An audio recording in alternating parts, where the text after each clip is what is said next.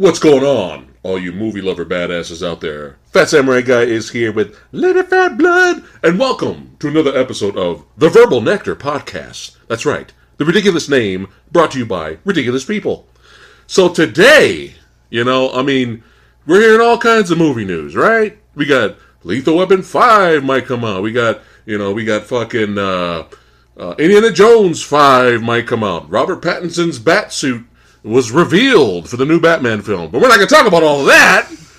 I know you guys are expecting us to talk about all of that, but this is not what this podcast today, this episode is about. We are going to talk about, get ready for it, old movies! No! Get the cane! No! Get off my lawn, you whippersnappers! Okay, boomer! Unsubscribe, dislike, now! Anything but that. Not old movies. But fuck it. We like old movies, damn it.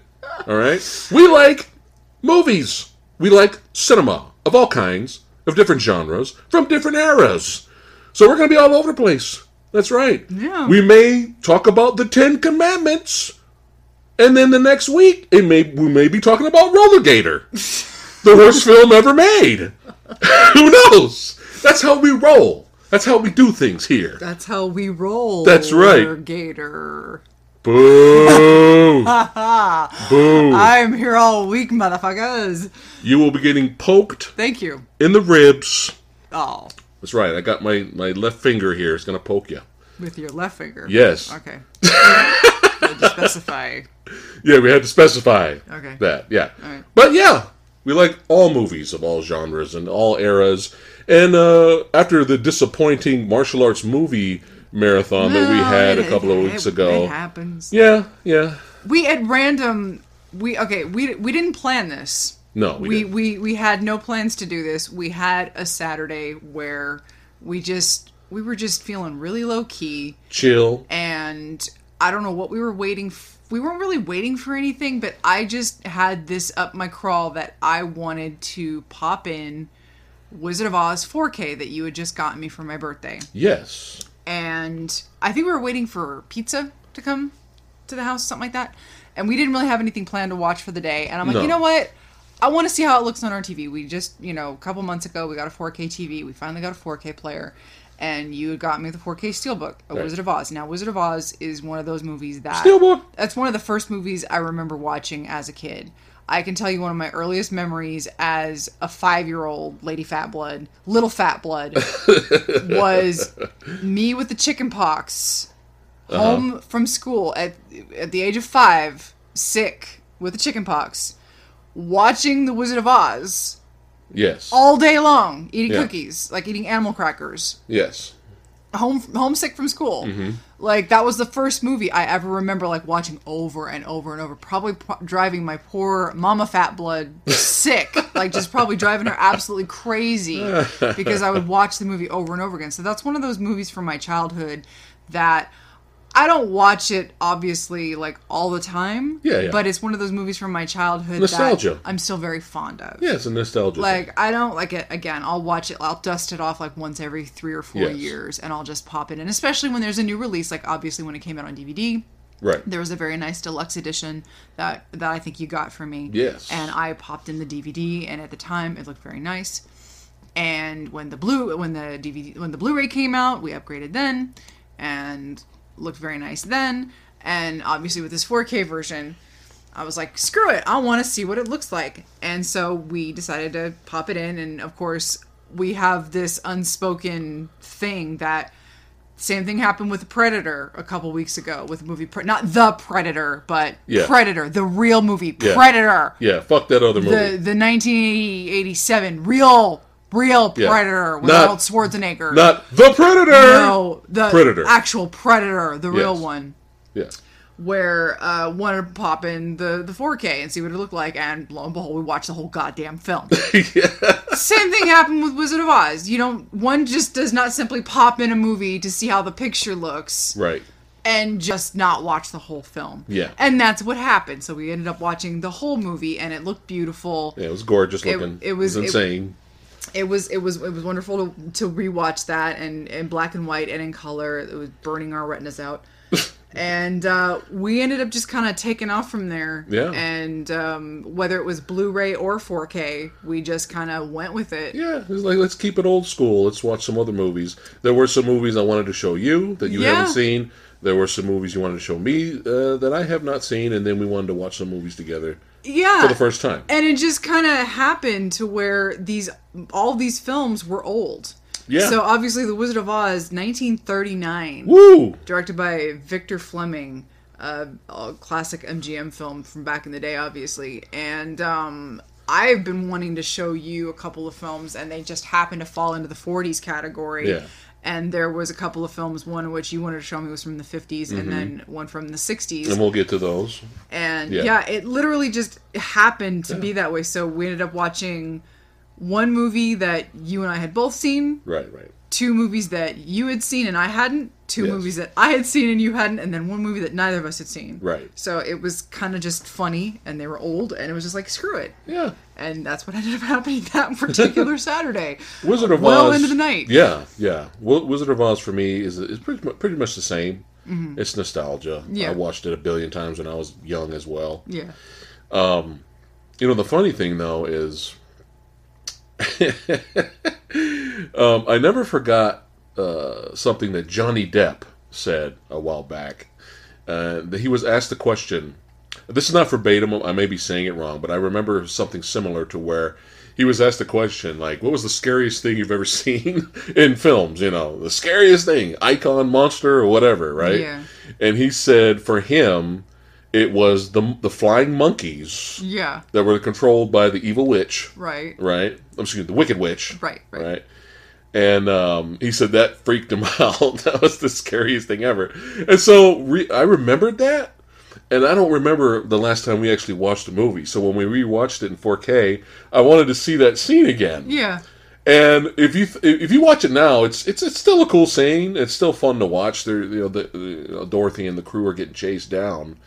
But I wanted to watch it again in the Johnny Depp, as a young Johnny Depp eyes. Yeah. And if you think about it, that scene's kind of disturbing. Yeah, I mean, the way it looks, the way it's filmed, and things had a weird, surreal look back in the day. Like, you look at the cartoons from the 30s. Yeah. Like, I always remember cartoons from the 30s looking creepy as hell. Yes. And this kind of, if you're a little kid, I don't remember the monkeys particularly creeping me out when I was a kid, but I could see... Me neither. Yeah. I was just like, oh no, our buds are in danger. Yeah. Oh no. Yeah. But I looked at it again, and if you think about it, if you're a super, super teeny tiny youngling, not knowing that's going to happen, just the image of them flying in, pretty good wire work. Yeah. The Shaw Brothers studio would be proud. Right. But yeah, the way they flew in, and then they all scattered because they were together. We're going to fight together. We're a team. Yeah. And then they all just scattered and get chased down relentlessly. And then the image of the Scarecrow, just getting absolutely demolished with them like ripping his stuffing out, and he's just stomping on him. Yeah, pretty much. Yeah. I kind of get it a little bit. Yeah, I mean, it's all kind of fun because the Scarecrow, obviously, he doesn't die. He's literally after the aftermath. He's talking and he's alive and well. But just the imagery. But yeah, that would be kind of like, whoa. Yeah.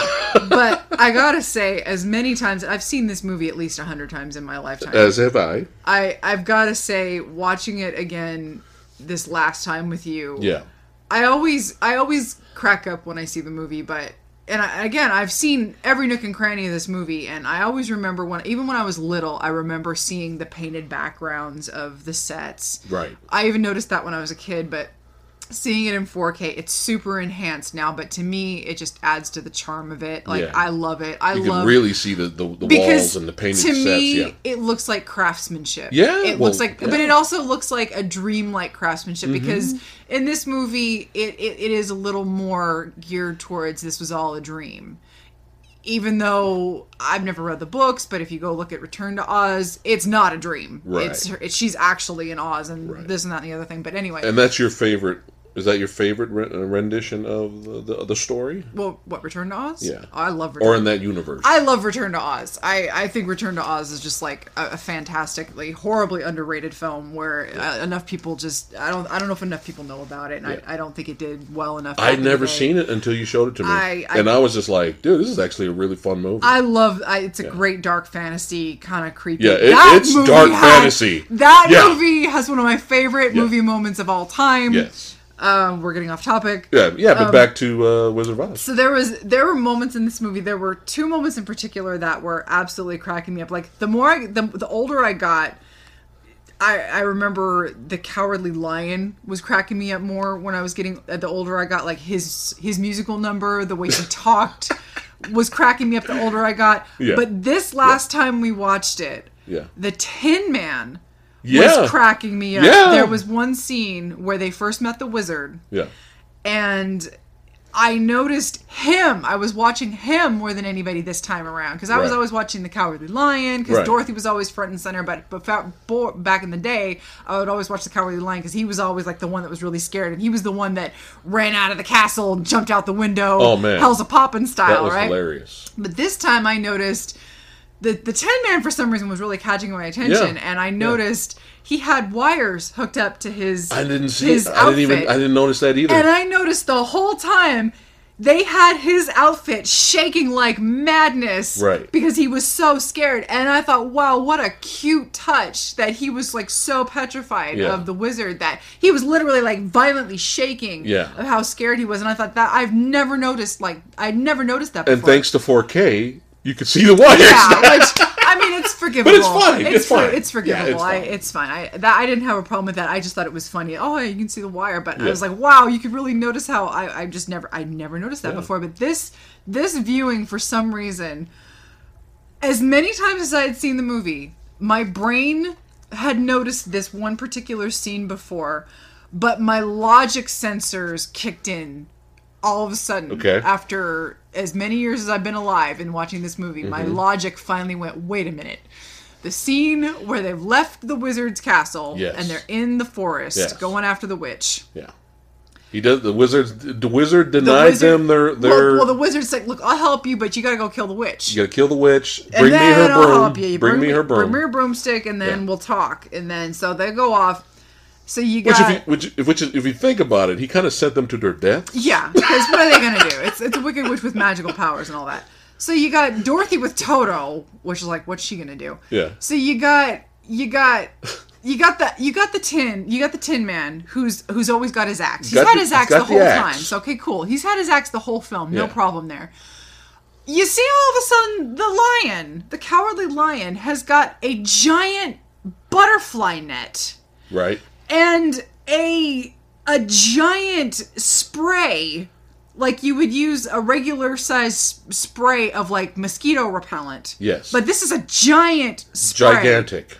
Of witch repellent or witch spray. It said witch remover. Witch remover spray. It was painted. Which again, keep in mind, my brain has visually acknowledged all this before, but never put it together. I was the same way, though. Yeah. Until you I didn't notice it either until you pointed it out. Cut to zoom in of the Scarecrow with a revolver in it, a pistol in his hand. He was packing. A silver front and center of the frame pistol in his hand. And my brain immediately goes, wait a minute.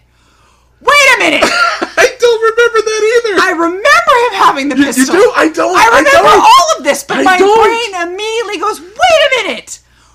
Where did these items come from? And why do we never see these items again in 2 seconds? Yeah.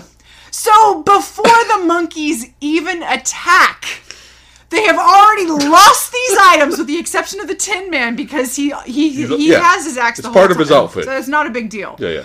But they've already ditched the pistol, ditched the witch remover, and ditched the fucking net. Yeah. In a matter of like 2 frames of movie. I'm gonna have to try to find a shot, the close-up shot of when Scarecrow is holding the pistol.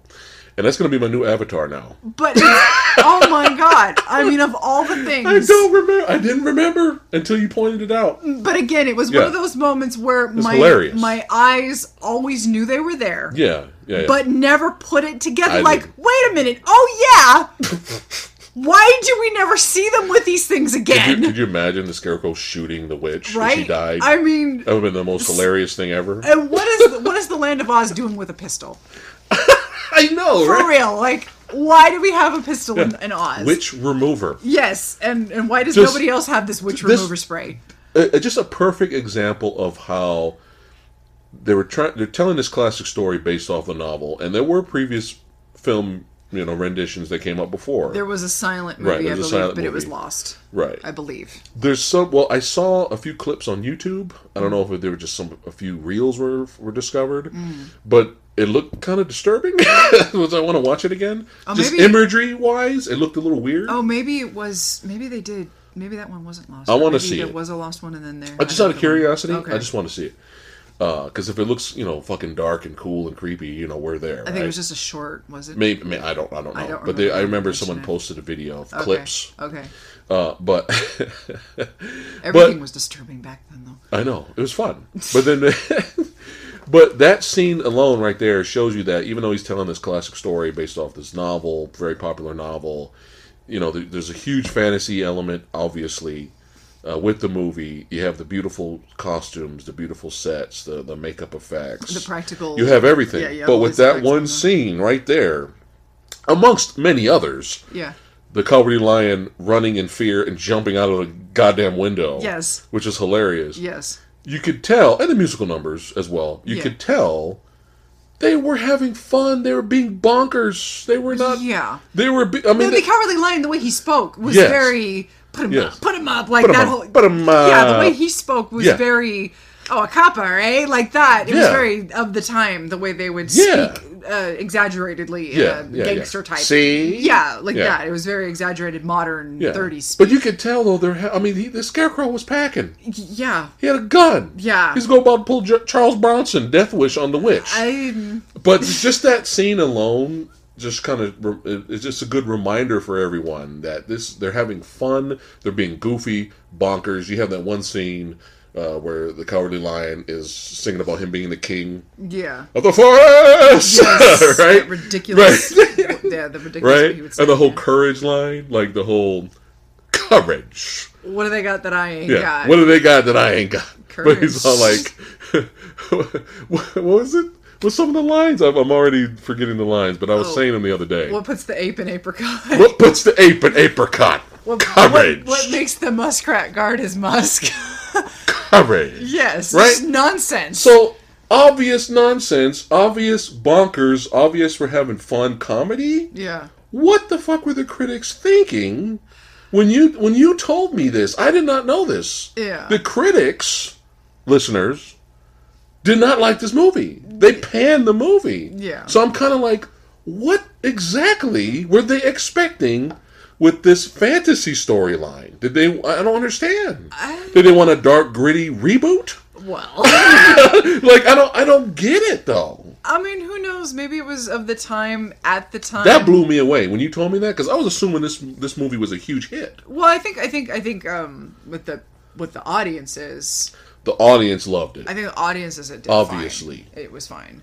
But, like, critically, it was just one of those things It's just strange. I mean... Because it's not like... everything was a fucking musical back then. What was out at the time, though, that was like the film? You know how sometimes things come out and critically people don't get it, and then 20 years later... Like, look at what happened with John Carpenter's The Thing. Nobody got that movie when it first came out. And then 30 years later, everybody reevaluates the shit out of it. And it's like, oh, shit, we were wrong. That's true. Sometimes things come out ahead of their time, even though... The critics didn't like Empire Strikes Back. the critics didn't like Scarface. Right. You know, sometimes... Now everybody loves those movies. Well, sometimes things just come out and people don't get it. Right. But luckily, audiences... Yeah, when you told me that, I was just kind of... I could not stop thinking about what the hell were they... Right. Were they expecting? Right. So, but anyway, back to the movie. But yeah, so that was just really fun. I mean, as many times as I've seen it, I'm up there in age, kids. Okay, I'm getting up there, and I've been seeing it for as many years as I've seen it now, a couple decades now, and just to have that experience of seeing things again and still laughing at it, like, oh my God, I can't believe I've never thought about that before. Yes, and that was just as recent as 2 weeks ago. Yeah. You know, having seen that you know, having seen it for as many times as I've seen it, that was really funny. But there's so many over the top out there moments, like when the tornado comes and picks up the house, and all of a sudden Dorothy's just looking outside the window, and you see the the Wicked Witch. You know, first of all, it was Myra Gulch. Yeah, and on the bicycle, and then turning into the Wicked Witch. We were laughing. And then the two guys in the rowboat, and then one guy takes his hat off. Yeah, there was a cow flying around. Yeah, I mean, we were cracking shit. up. So yeah, just goofy. I don't understand what the critics were talking about. You know, again, but anyway, so that was a really fun time, and again, that the 4K, was fun rewatching. The 4K looked fantastic. So if you know, if you're a collector, and if you're into 4K collections, if you don't have it already. Steelbook. Yeah, it's worth the cash. Yes. So, and it does come with the Blu-ray too, if you need it. Yeah. So I guess we just I just randomly was like, well, hey, we watched the old movie. So do you mind if I finally show you this? And I was a little nervous. I wasn't expecting you to pop in the whiz. So I was a little nervous. Not going to talk about that film. I was a little nervous because I never ever, the last thing I ever want to do is bore you or drag you into movies that you know I'm going to hate? Yes. Or not be interested in. Because I like certain movies. I am not going to be the one to bore you with things that I really like, but I don't know. Like, I was really nervous when I showed you the 1976 King Kong. Okay. Because I really liked it, but I knew it was long and there were gaps. It was kind of like Peter Jackson's King Kong, even though Peter Jackson's King Kong had a bit more going for it. Right. But visually. Visually. But it was still very long and there were gaps where a lot of stuff wasn't happening. But that was 76 King Kong 2, where it was very long and some of the stuff was a little clunky, but I thought there might have been enough in there and it was interesting enough that you might have been okay with it. Yeah. Beauty and the Beast, overall, is not something I tend to really show you a lot of. Like, I know you like the Disney movie. Yeah, Disney movie was the animated version. Yeah, it was fun. Animated movie. Saw it in theater. Yes. And the only reason you have ever seen... We saw the live-action Disney movie in theater also. That atrocious pile of dog shit. I will never apologize. Fuck off. And now, I've talked about this before. I personally, that's the only fairy tale that I really have... that's kind of stuck with me as from childhood. Like, I still love a lot of different versions of that story. When you were really young, you used to watch the Ron Perlman, Linda Hamilton TV show. And the only reason you know about that is because I own the series, and I've never sat you down and made you watch the show, but you have walked in and seen episodes while I was fine with it. While I was cross-stitching, and my point is that I've never forced you to watch anything of Beauty and the Beast. Like I forced you to watch Double Team. With Van Damme and Dennis Rodman. Exactly. But that's what I'm saying. It's like, I have a lot of versions of Beauty and the Beast. Some of them I'd be interested to show you, but only because there's an element in it that I think might interest you. Like, I have a TV movie that's a little clunky, but George C. Scott plays the Beast. Now, we have recently become bigger and bigger fans of this actor. Yes. Like, the more we see of George C. Scott, like, I think I was first introduced to him in Dr. Strangelove, and that was when I first saw him, and it was like, who is this guy? And then the more I've seen of him, the more of a fan I become of this actor, and he's going to come up later in this discussion. But he's in this version, and I find this particular version, the TV movie version, interesting because certain elements of it are proto 1991 Disney's Beauty and the Beast in terms of how they depict certain things. Right. But I don't know if I really want to sit you down and watch it because it's clunky and it's little, Yeah. I have another version of Beauty and the Beast called I Am Dragon, which was a foreign movie. Yeah, you told me about that. Beauty and the Beast with a dragon instead of the Beast. And you preferred that over the Vincent Cassel. I did, very much so, which was just basically a very inferior version of what we're about to discuss, which I was a little hesitant, but I thought the artistic quality of this film might interest you. Yes. Which is the 1946 Jean Cocteau version of Beauty and the Beast. Now, why I decided you might be able to be okay with this was it's not terribly long. It's a little... not terribly too romantic and sappy. Right. But I thought visually, you might get something out of this. And you were correct. I'm so happy you did not hate this film. No, I enjoyed it. We took a trip to France. Yeah, Blind bought me this a long time ago, the Criterion version. Yes. I had always been interested in watching this movie, and I watched this on my own a couple years ago when you bought me the Blu-ray. So maybe you can answer this question. So this came out when in France? This was 1946. 1946 France. And we did watch this in the French language, subtitled. Oh yeah. Was there an English dub on there? It's Criterion. I don't think so. Oh, okay. I don't think there's an English. So my question is, after this movie came out, was there an American release of this story? There are a couple of the short version is not directly of this. There is something called back in the 80s. There was something called Shelley Duvall's. It took that long for an American version? Well, here's the thing. There was a movie in the 60s called Beauty and the Beast, but it was not directly lifted from here. There was, I want to say, a silent Beauty and the Beast, but that movie was lost for sure. That one was lost. But it was a different kind of take on it, but it wasn't anything like the Cocteau inspired version. It was kind of like a different version of Beauty and the Beast. Because you think Hollywood would have milked the shit out of it. Yeah. Big production value. Yeah, but it wasn't, I haven't seen it yet. I've been wanting to watch it, but I can't find a version of it that, I don't want to pay for it because it sounds kind of hokey, what I've read into it. Okay. Like if I found it on Amazon Prime, I would definitely watch it, or Netflix or anything. I would definitely stream it first and then consider buying it. But it sounds kind of low budget, not terribly low budget, but it just sounds like something that I'd rather watch first before I can So nothing of quality then from Hollywood or after this film. Nothing from what I've seen, because like I said, I've seen the George C. Scott TV movie, right, which was not super Hollywood. It was, like I said, it was like a TV movie. There was another foreign Beauty and the Beast, which is a very interesting version, I think called Pana Netfor or something like that, which I would buy if I could find a good Blu-ray version of. But then there was the Shelley Duvall Fairy Tale Theater version, which was a TV show, which was almost a direct retelling of this. Was Shelley Duvall the beauty? No, she was not. Susan Sarandon was. That's me. I was getting scared there. Shelley Duvall was the beauty. No, she was not. Okay, I just want to make sure. No, she was not. Okay, but to each his own. No, if she was made the beauty, that's okay. What's that one actor's name? You said it was Susan Sarandon. Susan Sarandon. Oh yeah, she played Belle. Yeah. But it was like a shortened. Susan Sarandon is hot in The Witches of Eastwick. Tell me, I'm sorry. Tell me I'm wrong. Cher, I don't give a fuck about Cher, and obviously Michelle Pfeiffer. She's beautiful, obviously. Yeah. When I watched Witches of Eastwick, Susan Sarandon was so hot in that movie.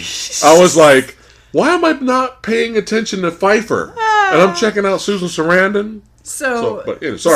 Went off topic. So that was basically like almost a direct remake of this version. And then in 1986, the Canon Group, they were doing called Movie Tales.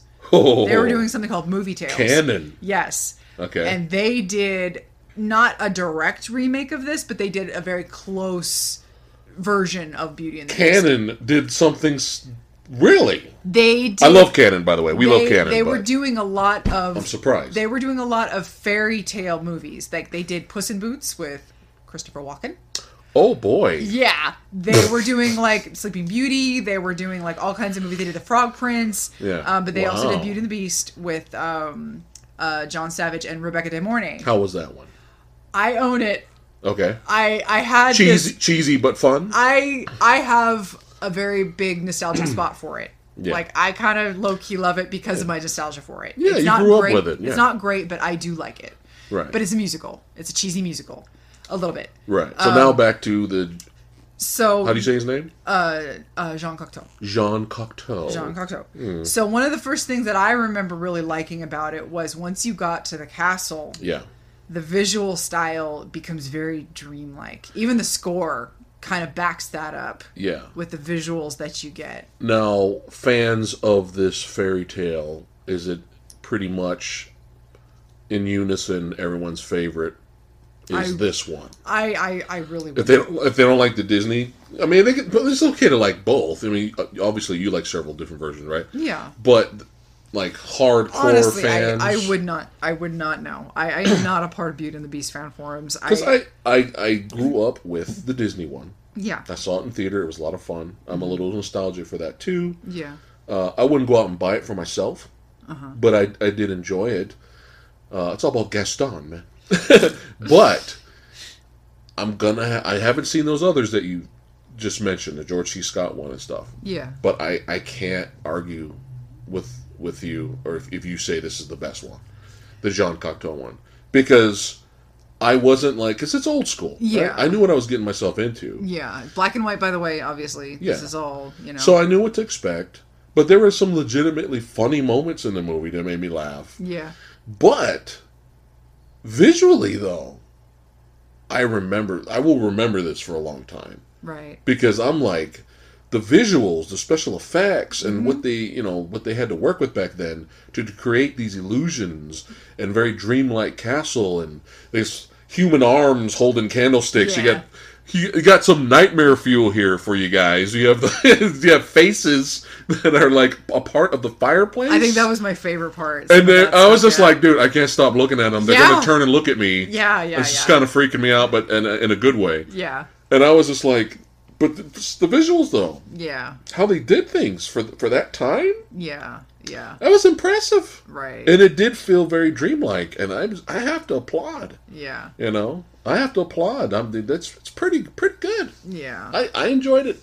Yeah. Even though, like you said, it's not really my thing. Yeah. I still enjoyed it though. Yeah. And yet, you have a multi-billion-dollar or $1 million live-action version that is soulless, with soulless, heartless, ugly, without any character whatsoever. CGI not really impressive in terms of the beast effects. Like I said, soulless and heartless. Yeah. And you have this movie that came out when 46. Kind of trumps it. Yeah, it's pretty impressive. And I will say that where I was not a fan of the Vincent Cassel, which is a shame because I do like Vincent Cassel. Yeah, I figured he'd make a good Beast. He did, and I will say that why I was not a fan of that movie because it was essentially a remake of the Cocteau. They just tweaked some things and they added some things. Okay. A bit here and there. It wasn't a direct shot-for-shot remake, but it was more of a remake. Follow the same storyline? Very closely. Like I said, they just added some things and just tweaked some things here and there. Yeah. Where I like deviations of the story. Like, that's why I loved I Am Dragon so much, was because you take the premise and you do something different with it. Yeah. That's what I like. You just take things and you just take the concept and just do something else with it. And what I did like better about the Cassel version than the 2018 live action Disney remake was, at least as the Beast, he emoted. Oh, really? Because he actually looked like he was emoting, and looked. So you can actually see emotion in his face. I felt like you could. So what was it, practical and CGI mixed? I think it was more CGI, but I think there was hints of practical. Okay. But it was at least more convincing than the 2018 version. Wow. In my opinion. Yeah. In my opinion, it was better done. All right. Which is, like, fucked up. I mean, because think about it. It's a French remake. Yeah. 20, what? 2016 I'm sure in budget French remake. I'm sure in budget comparisons, So yeah, Disney is like it's not going to be nearly as much as expensive as what the Disney movie was. Right. And I heard that Disney was going to try to go mostly practical with the Beast at first, and they chickened out. Boo. And they went CG, and look at it. It's without any character whatsoever, and I hate it. The waste of Dan Stevens. Absolutely. Mm-hmm. And that's a shame, because Dan Stevens is one of the most emotive actors out there you're going to get. So intense. Go fucking watch Legion and see what I'm talking about. Yeah. Or The Guest. That too. Yeah. Yes. But yeah, I enjoyed it. I'm glad you didn't hate it. I'm really Do you recommend? If you can handle foreign black and white old movies, absolutely. But it's got subtitles. Yeah, I know. I can't read when I'm also trying to see things. I'm going to go on a little brief tangent here. We did put Parasite on our top 10 list. Yeah, top 10 movies of 2019. And obviously we talked about this, and we don't give a shit about the Oscars, but I hope that this kind of opens some people's eyes. It's about damn time. About what is possible when it comes to foreign cinema. You got to think outside the box. And here in America, we make really good films here, but it's everywhere. Yeah, there's more. And people need to know there's other great movies outside of America. Yeah, and sometimes I wonder if sometimes as Americans we shut out other foreign cinema, not just because there's not recognizable faces in it, but because we allow bad dubbing to become just part of the norm. Yeah. Like, I mean, maybe if we didn't have such shitty dubbing, we would be more open to non-sub, like, I don't know.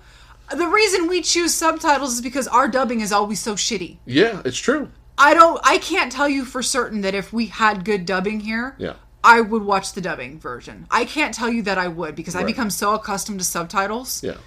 Well, it's authentic when you hear the real language. Yeah, you hear the emotion. Yeah. It just flows more naturally to me, and we're so used to it that's just how we are fine with watching movies now.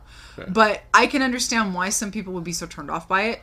But the truth of the matter is, for us, we have seen, and it's different with animation, because the animation, if you can get a good actor in there, the animation isn't really going to capture the facial contortions that it takes to emote facially. Right. But you can capture it vocally. Yeah. But when it comes to facial expressions on a live action person, you're going to see it and you're going to hear it. And that's like a twofold reaction. Yeah. But you're going to lose everything if the vocals aren't there. Right. And that's the problem with American dubbing. It just is not there. No. So until we can get on the level of, apparently a lot of countries, they have professional dubbers. Like I've heard in other countries, they have people... Germany. Like Germany and Japan too, they do it all the time. They have one actor that will dub only Brad Pitt, and he will dub Brad Pitt for 20 years. Yeah. And when he retires, then that's it. That was his job for 20 years. Take it more seriously, Yeah, and people are fine with it, and that's just how it is. But here, that's just not how it happens. Right. And we're just not exposed to enough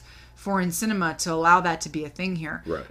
But I just hope that Parasite maybe opens up some eyes that, hey, good cinema is out there. Yeah. And maybe it'll open up the doors for something like 1946 black and white movie like Beauty and the Beast. Yeah. Where, just, hey, give it a shot. Some of the greatest horror movies ever made. Some of the greatest action movies ever made.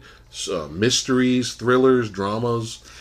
They all exist. You just showed me a movie yesterday. Miracles. Which is the international title of the film. Yeah. A Jackie Chan movie that's criminally... I have never heard of this film before. Yeah. And I saw a 2-second clip with the English dub, and it was atrocious. Yeah, it ruined that whole scene. And I watched the entire film subtitled, obviously, and I loved the film. Yeah. And I can't imagine watching it dubbed. Like, it was awful. And it was a dramatic scene. Yeah. And it was just like, I'd rather have... I want to hear Jackie Chan speak Cantonese and read the subtitles over...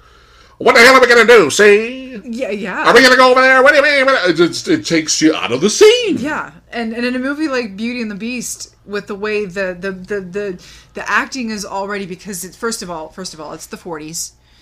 And, say what you want. A lot of movies in the 30s and the 40s, the acting style back in the day, especially in the 30s, but even a little bit in the 40s, the acting style was already very overly dramatic anyway, because that's the way they acted back then. And they've come from silent films. Yeah. Which they had to act big. They had to overact because you had no benefit of vocalization. But in this case, this is also a fantasy movie, so you have that benefit of, well, you're allowed to be a little over the top anyway and over dramatic. You had Avenon, which was kind of like the Gaston equivalent, right? Having his dramatic turn his face to the camera and do his monologuing and all that. Who was actually also the actor who played the Beast as well. You had all of that kind of acting style, but just imagine that kind of overacting with an atrocious English dub. Yeah. Like, that would completely destroy the film. So you already have that delicate balance of slightly overacting, but you can forgive it because that's the style back then, but it's also a fantasy, so you can kind of forgive it, but then just like an atrocious dub. It would just completely ruin that already precarious balance. Yeah. In my opinion, but that's, Yeah. So if you can handle old school with subtitles. Yeah. And if you like fantasy films, we recommend the Jean Cocteau. You have to say it like that, Jean Cocteau. Yeah. All right, what's next? So, it was your turn. Yes. To show me something. So that was The Hustler. Yes, one of my favorite movies, The Hustler. 1961, directed by Robert Russin. And, starring Jackie Gleason and Paul Newman and your girl from Piper Laurie. From Carrie. Carrie's mom. Piper Laurie. The first thing I ever saw her in was, let's see, did I see Carrie first or did I see Return to Oz first? That's an odd question to have to ask. I don't remember. I think I might have seen Carrie first, to be honest. I saw horror movies when I was younger, so I might have seen Carrie first. So my first introduction to Piper Laurie might have been when she was Carrie White's psychotic mother. I think it might have been. But anyway. They're all gonna laugh at you! Yeah. Yeah. So yeah, I had never seen this film before. And, I'm glad you enjoyed it. I'm glad you liked it. This definitely... You know what I thought you were gonna do? What? After the movie was over? What? Because you didn't really react that much. So I was just like, I wonder how she's taking it, right? Yeah. And then after the movie was over, I thought you were gonna go, That's what I thought you were gonna do. I was like, it was well made. This was this is one of those movies that I've heard about forever. Yeah. Okay. Because really? The Hustler. You hear about it all the time. You hear about classics. You see snapshots about it like all the time. Mm-hmm. This was one of those films where it fell into the category of Good and the Bad and the Ugly and Raging Bull. Yeah. Where it's like classics. Where I get it. Yeah. I get why it's in that category. Right. I totally get it. In the classic. And the funny thing is that if you've never seen it, I have to warn you. This is the biggest slice of nothing of a film. And I don't mean that in a bad way. Slow burn? This is a movie where it's nothing but interpersonal stories. Yeah. This is not big stakes. This is not some guy who's like putting it all on the line to get the billions of he's running for state, he's running for the presidency, he's gonna lose his family, the world is gonna end. No, this is a guy who walks into a pool hall and wants to challenge Minnesota Fats. And he plays for 48 hours at first, some shit like that. Yeah. And he almost wins. But he defeats himself. Yeah, and that's the movie. He's a hustler that ends up getting hustled. It's really one of those movies where you're just like, you have to settle in. You have to very early on realize what this movie is, because it's nothing but people. Yeah. This is a people film. Yes. It's just a people story. It's a very personal, people just being people. Yeah. People just who hate who they are, who are just stuck, who are just trying to maybe be better than what they are, or just trying to survive. Yeah, it's really all of that, really, yeah. It's everything. That's what the movie's about. It's just everything and just getting somewhere, but maybe not. You can't really, and nothing really happens, but everything it really depends on your perspective, and it's a personal story. Well, stuff happens later. It's really one of those. It's a personal story. Yeah, it is. It's people, something you have to settle in for. Like you said, people just trying to survive, trying to better themselves, but then failing sometimes. And I mean, it's not all about him making money though and hustling these other pool guys. He does want to be the best because he's good at. That's the only thing he's good at. Mm-hmm. So you do have that, but he underestimated Minnesota Fats, played by Jackie Gleason from the Honeymooners, TV show fame, who completely played against type. I can't express. He was really good in this movie. I loved his demeanor. Yeah, like. He didn't even say a lot. No, he didn't. But it was the presence. Yeah. It was all about the presence that he had. And Paul Newman even said that he was a little intimidated. I could see that. Yeah. He had that type of like, oh shit, who's that? Yeah. You know. Yeah, but it was a great scene though. They play, he challenges Minnesota Fats. They play for so many hours. They're drinking throughout the night. Slowly but surely, Minnesota Fats gets more disheveled as the night goes on. Like he just gets more like just messed up. You mean? Well, no, Minnesota. Well, because he. Well, obviously Paul Newman gets worse. Paul Newman, the worst. He gets drunk. He's like fucking shit faced by the end of it. He's winning. But I liked how Minnesota Fats looked like he was getting frazzled too. Yeah. But as soon as he knew he had Paul Newman, he walks into the bathroom, cleans up, combs his hair, puts his jacket back on, and he's won. Yeah. Like he hasn't even taken the shot yet, and he's won because he knows he's won. Let's play pool. Yeah. And then Paul Newman was like, "Fuck." Yeah. Yeah. You know, I like how you got our boy George C. Scott. This guy's a loser. Yeah. You know. Yeah. So let's talk about our boy a little bit. Oh. Perfectly casted for this part. You know. Sniveling, sleazy character. Just sleazy. A guy's got a lot of money and who's bored. Yeah. Yeah. Basically, that's his character. Yeah. Yeah. And so Minnesota Fats kind of works for him, or at least he gets a cut from him. And then in one part of the movie, he actually, when he knows Paul Newman is down in his luck too, he goes to Paul Newman. He tries to, use him to make money, and which does not go well, also. But just so slimy. Yeah, yeah. Slimy in this movie. Just great acting from Scott, man. Yeah. With his Johnny Bravo hair.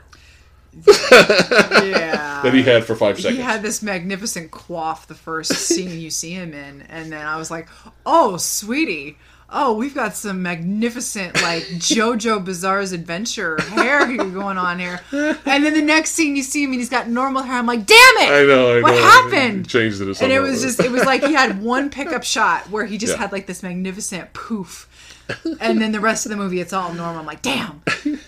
But so this was, I did not know this, but you told me after you watched the film with me that this was the first time you've experienced Paul Newman. I've never seen a Paul Newman film. Yeah. Okay. No Cool Hand Luke. No. Paul Newman is just one of those actors that he's obviously at this point in time. He's just a legend. Yes. Okay. I've seen Robert Redford films. Yes. Okay. And no, not just the Marvel films. Okay. No, it's not just that. I haven't seen really his older stuff. Which I'm gonna get to. We'll get there. I'll show you that. We'll get stuff. there. Yeah. But I have seen him in things. Yeah. But I have not seen, to my knowledge, like I cannot personally remember actually seeing Paul Newman in a film. Mm-hmm. I just know who he is by cultural osmosis, and obviously it's Paul Newman. You just know who he is. He's one of those actors. You just know. And so, I get it. I get why. I get why he was such an iconic and charismatic and legendary actor, an iconic actor, and why he got as big as he was. Now I got to show you the Sting. Yeah. Then I got to show you. I think I mentioned Cool Hand Luke already. Yeah, you did just now. Yeah. But the other movie he did with Robert Redford, the Western, that I can't think right now. Butch Cassidy and the Sundance Kid. Yeah, Sundance Kid. I got to show you that too. But he's definitely one of the best though. Yeah. But I'm glad you enjoyed the film. But again, I was kind of like, okay, she's quiet. She's probably she might be bored. No, it's one of those movies where it's very thick. Yeah. I don't know if this is gonna make sense when I kind of describe it. The movie is very thick with a There's barely even any dialogue. Yeah, it's the beginning of the film. Yes, There's barely any dialogue until he walks in. It's a very just thick, weighty film where, because it's so heavily reliant on being character driven. Yes, you feel the weight of all of the characters' troubles. Yes, and how down they are in the holes of their lives, and because of that, you just kind of have to sit there and feel it with them. And so this isn't a film that you're constantly laughing at. Right. You're not reacting to it. Right. You're not like happy. Okay, I'll give you an example again. I'll go back to Miracles. Okay, I'll go back to Miracles. Yeah. Every time Jackie Chan was doing a fight scene, which wasn't often, but every time there was a fight scene, I couldn't stop smiling. Yeah. Okay, when there were jokes that landed, I was cracking up. You know, when stuff was happening in that film, I was reacting to it because it's very fun. It was a very fun, cute movie. It was a very sweet film to watch. This is not that kind of movie. No. This was a very kind of close to reality type of situation, a film where you could see real people in this movie, whereas like, yeah, I could see myself in this type of lifestyle. Right. I could see this being very much a realistic setting. Yeah. And you just, because it's so well, the dialogue is very realistic and just the situation is very realistic. This was a time capsule movie, too. Yes. Very much so. Like, you want to go back in the late 60s, early 60s? 1961. Right. This is a time capsule. Yes. And so it just felt weighty. Yeah. It felt very heavy. Yeah. And so, yeah, it wasn't going to be one of those movies where the credits roll and I pop up going, wow, that was great!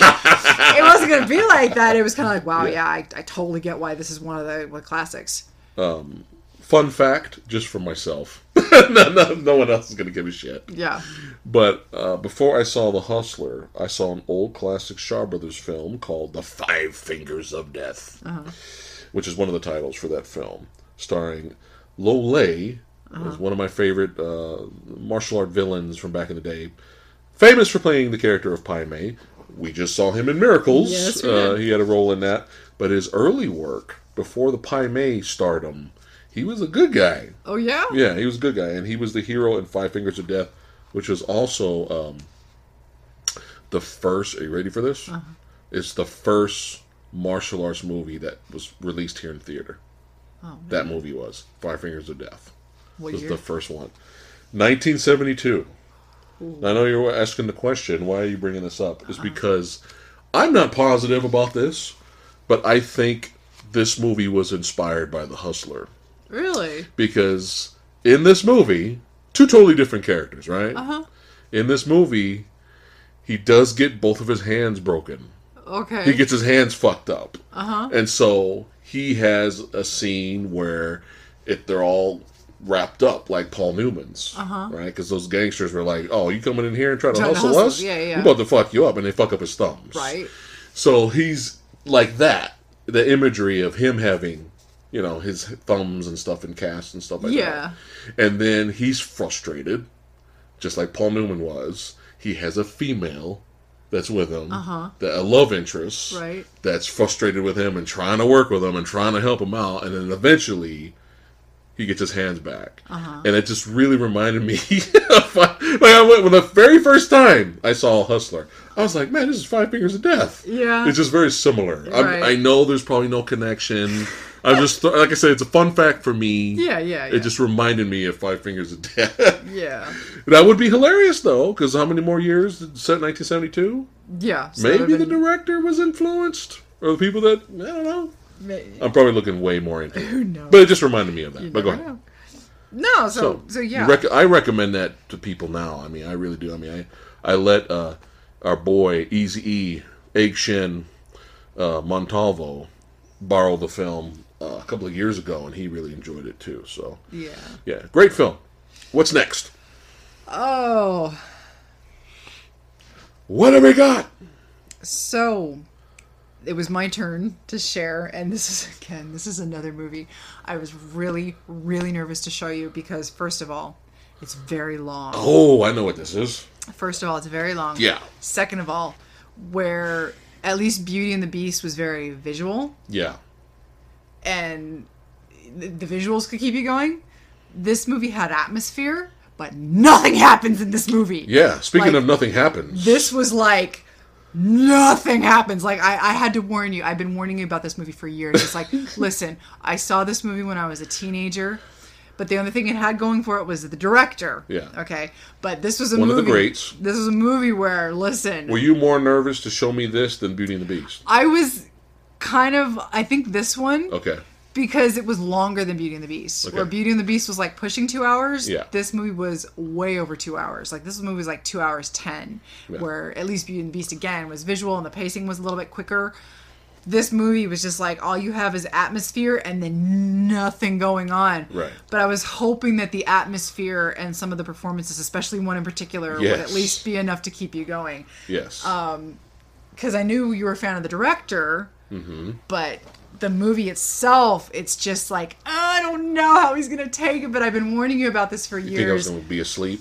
Start snoring? I was thinking maybe, because again, this is one of those movies where even I can't explain to you why I like it so much. Right. Because I first saw this movie back in the day when I was like, again, when I was a teenager, back in the day, believe it or not, kids, American AMC used to be called American Movie Classics. That was the long version of the channel. And American Movie Classics actually used to show movies. And what I mean by movies, they actually used to show movies, like older films. Like this is where I saw The King and I for the first time. This is where I saw The Ghost of Mrs. Muir, Anne and the King of Siam, uncut. A lot of times I would see these movies in their original widescreen format, and they would have these random, marathons. They would show movies where they were in their entirety, commercial free, unedited, and they would have backgrounds on them, histories, documentaries, and all that. And this is where I saw the film that I was on the fence about showing you, but I was like, fuck it, I'm going to do it. And this is, again, another Criterion release. And so I was like, fuck it, let's do it. Let's do it. So I finally showed you Alfred Hitchcock's 1940 Rebecca. 1940 Rebecca. 1940. Yes. So now this one's a little different because this one I have not really seen a lot of Laurence Olivier. Yeah, I have really not seen a lot of his movies. Yeah. I remember him in Spartacus, which is another classic. And I think I've seen him here and there, but I don't really remember him as an actor. Yeah. Except for Spartacus. Yeah, he's one of those where because he was a huge stage and screen presence. Oh, yeah. Like I could tell. Sir Laurence Olivier, yeah. Like massive back in the day. But I could see it, though. But it was, again, probably similar to Paul Newman, where, you know who he is, you've just never really... I knew he was a legend of the game. Yeah, but you've just never really seen him in anything yet, except for Spartacus. I was patient with the film. I'm so sorry. I know. I can't tell you. I know. No. I was patient with the movie, but there's a difference between being patient and being bored. Mm-hmm. I was never bored. I was just patient. And I was just kind of like, the lead female was kind of cute. She was kind of fun to watch. Yeah. But Laurence Olivier, man, that guy. Yeah. How many chicks threw panties at him back in the day? Right? Fun fact, he was married to Scarlett O'Hara. Oh, really? Yeah. Oh, okay. Yeah. What was her name? I can't think of her Vivian name. Lee? Sure. Yeah. I can't really remember her, though. Yeah. But yeah, I mean, I was seeing a little bit of Timothy Dalton there. Yeah. In him. I could see it a little bit there. And he wasn't too pleased with the casting of Joan Fontaine, because he wanted Vivian Lee in the part. Oh. So there was a little bit of, but they wanted somebody that was younger and was going to play the part a certain way. Right. She was perfectly casted. Yeah. She was so perfectly casted that I was getting annoyed. Yeah. I was like, dude, oh my God. Doormat. Yeah, but it fit the movie. So I'll let you explain the plot so people know what we're talking about. So basically you've got this girl. I mean, the movie's been out forever. We can do spoilers. Yeah. It's fine. You've got this girl, and she's very young, and she's a paid companion to this older rich lady, and who was driving me nuts. Yeah, and who thinks like the world of herself. Yeah. And they're in, what is it, Monte Carlo, and she meets this older rich guy, and there's like this, not, you really wouldn't think it was a whirlwind romance with the way it's so one-sided. Like, she's obviously crushing on him. Yeah. But he's keeping her at a distance. And the old lady finds out that her daughter's going to get married, and so she's like, well, we got to go back to the States so I can, prepare for my daughter's wedding and all that. And so and this is only like a couple of days, maybe 2 weeks, I don't even know. Yeah. And so the girl, who's probably like 20 or whatever, goes up to the rich dude's place and it's like, hey, I gotta go. And he's like, hey, let's get married. And this whole time you always get this awkward, he's totally keeping her at a distance. Yeah. And you don't know why. Yeah. And so she's clearly in love with this guy, but you don't really know how he feels. You can see that he kind of like has some kind of affection for her, but you don't know why he's keeping her at so much of a distance. He's at I know status. He's at Han Solo status. But even then, Han Solo had at least more warmth. That's true. And emotion. That's true. Like this guy is just like, he'll snap at the drop of a hat and you don't know why. Like he just has these moments of anger and this and that. You find out later why. Yeah. But at first you're just like, oh my God. Yeah. And so they get quick married. She leaves the old lady and they go back to Mandalay. Right. Which is the home of Maxim de Winter, who has this ridiculously long name, but they call him Maxim. Yeah. And that was one of my favorite scenes in the movie that I remember was when he takes her to the mansion. Yeah. Fucking Wayne Manor shit. Right. Like, may make Wayne Manor look like a condo. They get to the house and he starts introducing her to the staff because this guy is like richer than God. And she gets introduced to the head of staff, who is Mrs. Danvers. Yes. Played by Dame Judith Anderson. And in my opinion... And I know what's coming, because... In my opinion, the star of the film. I mean... The real star of the movie. Like... The treat. Like, for me, like, I've seen this movie several times in the space of, I don't know, 20 years or whatever. And every time I watch this movie, I am always glued to Dani. Yeah. To Mrs. Danvers. Yes. And there's a reason for that. And so the movie starts to unfold, and you start to realize how much you start to hear about the late Mrs. De Winter, whose name was Rebecca.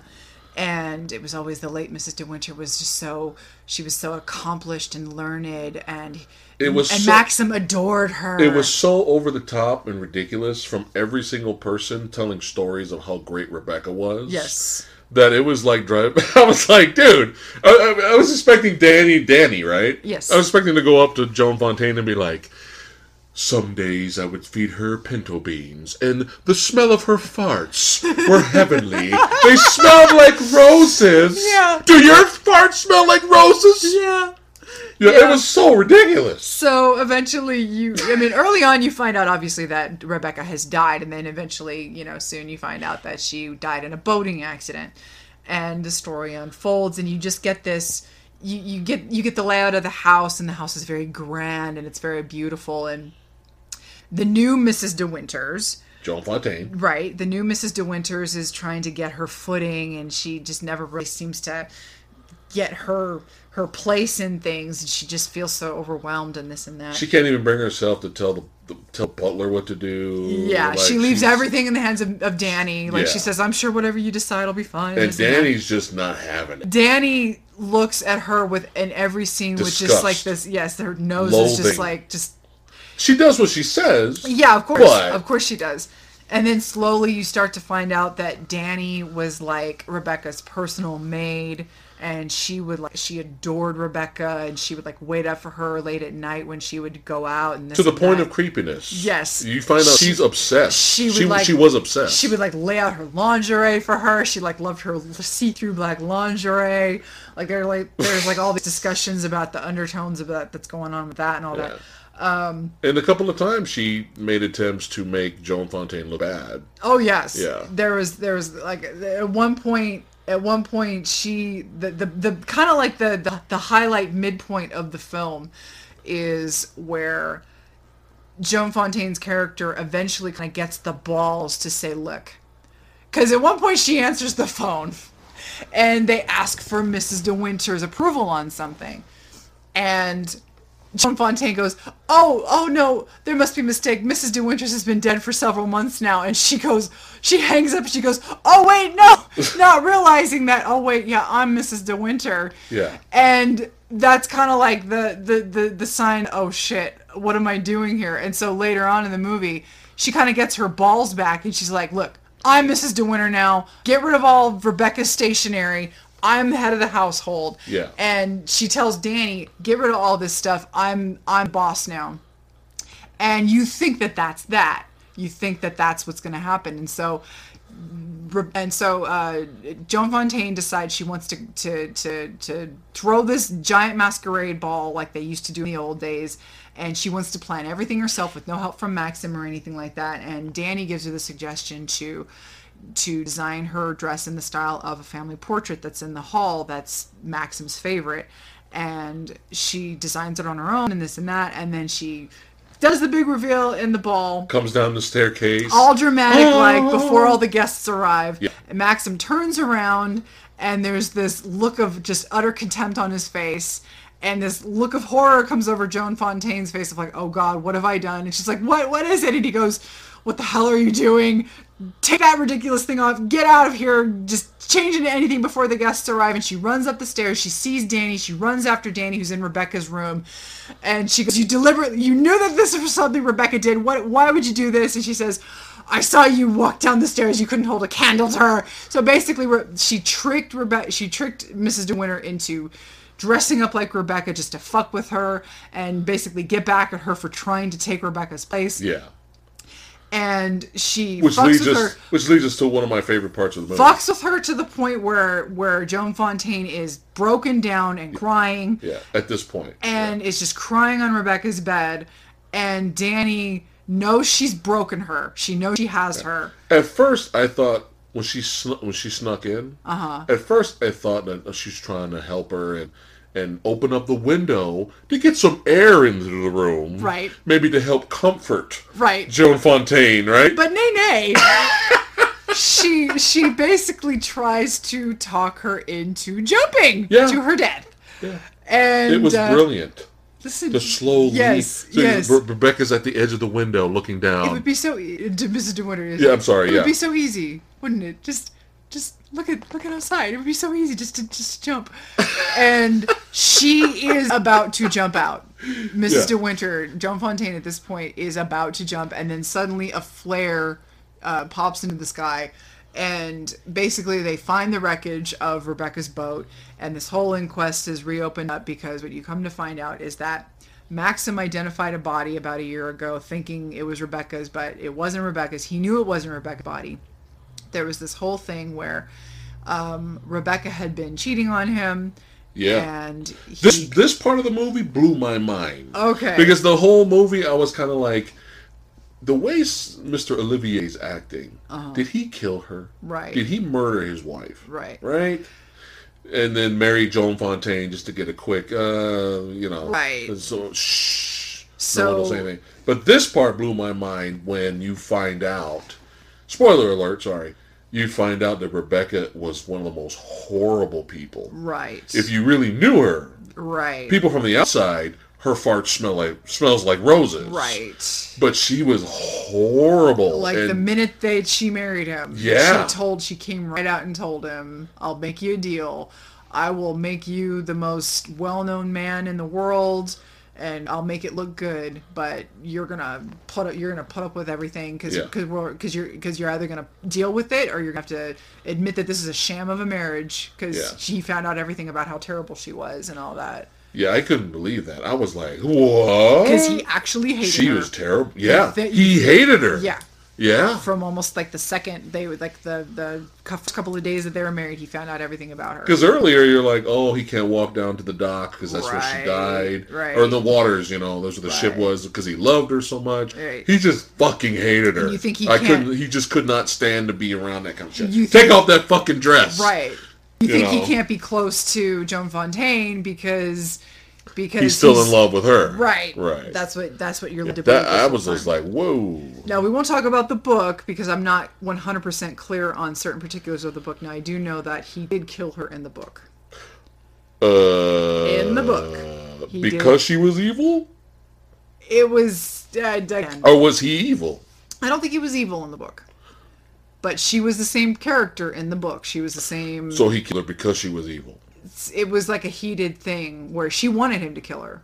Oh. But he did end up killing her. Right. But he changed certain things in the movie. Okay. For certain reasons. And it wasn't a pre-code thing. It wasn't anything like that. Still, classic Alfred Hitchcock directing. I was not expecting that twist. And I did enjoy how when he's telling her all of this in the boathouse, how you see the camera as he's telling the story about how Rebecca's not there, but he's shooting it as if she were there. Yeah. And then the whole scene where he struck her and she looks like triumphant and all that, and then she falls and she hits her head on the... You don't see anything, she's not there obviously, but he films it as if she were there. Yeah, it's a very interesting reversal of show don't tell, because obviously she's not there. Right. We're being told it and we're being half shown it because she's not there. But it's Hitchcock. It's the master.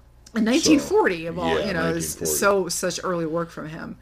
So we just go straight to the ending and talk about what happened to Danny, or should we leave that up to people who have never seen the film? I mean, we've already talked about just about everything so far. So the inquest is opened up, and there's the whole panic of they're going to think Maxim murdered her because he covered up the murder. He covered up the suicide / accidental death, because it wasn't really a suicide, but he didn't kill her, but he also covered it up. Right. Once she fell and hit her head and died, he panicked. He threw her body onto her boat and then put holes into the boat so that it would sink. And then he found another body, identified it as hers, and then the whole matter would be closed. And then they found her boat, found her body, and then everybody was just going to assume that he murdered her. Right. And then you found out that she was fucking her cousin, who thought that she was pregnant with his child. Well, that's, got to keep it in the family, right? And so the cousin comes around, and played by George Sanders, who was another actor back in the day who was very, very flamboyant character in real life back in the day. And he's trying to get Maxim buried into it, and he's in league with Danny, and they're trying to, basically get Maxim put away for it, and trying to push blackmail onto him and everything. And but basically it all works out to where they realize that Rebecca, the inquiry finds out that Rebecca had cancer. And so it was likely a suicide. So you don't really find out that Maxim covered anything up. So Maxim is cleared of all wrongdoing. So everybody just assumes, oh, she killed herself. So that's all taken care of. But Maxim sends Joan Fontaine character home back to Mandalay. And so George Sanders' character calls Danny at the house and is like, hey, it was a suicide. She was holding out on us. She had cancer. So, yeah, Maxim's clear. Everyone's going to get what they want. Happy ending for everybody except for us. So, see you later, Danny. So, Maxim's driving home with his friend. And he sees this huge light over by Mandalay. And he's like, it's way too early for the sun to be coming up. Yeah. And he's like, oh, shit, my house is on fire. The manor, yeah.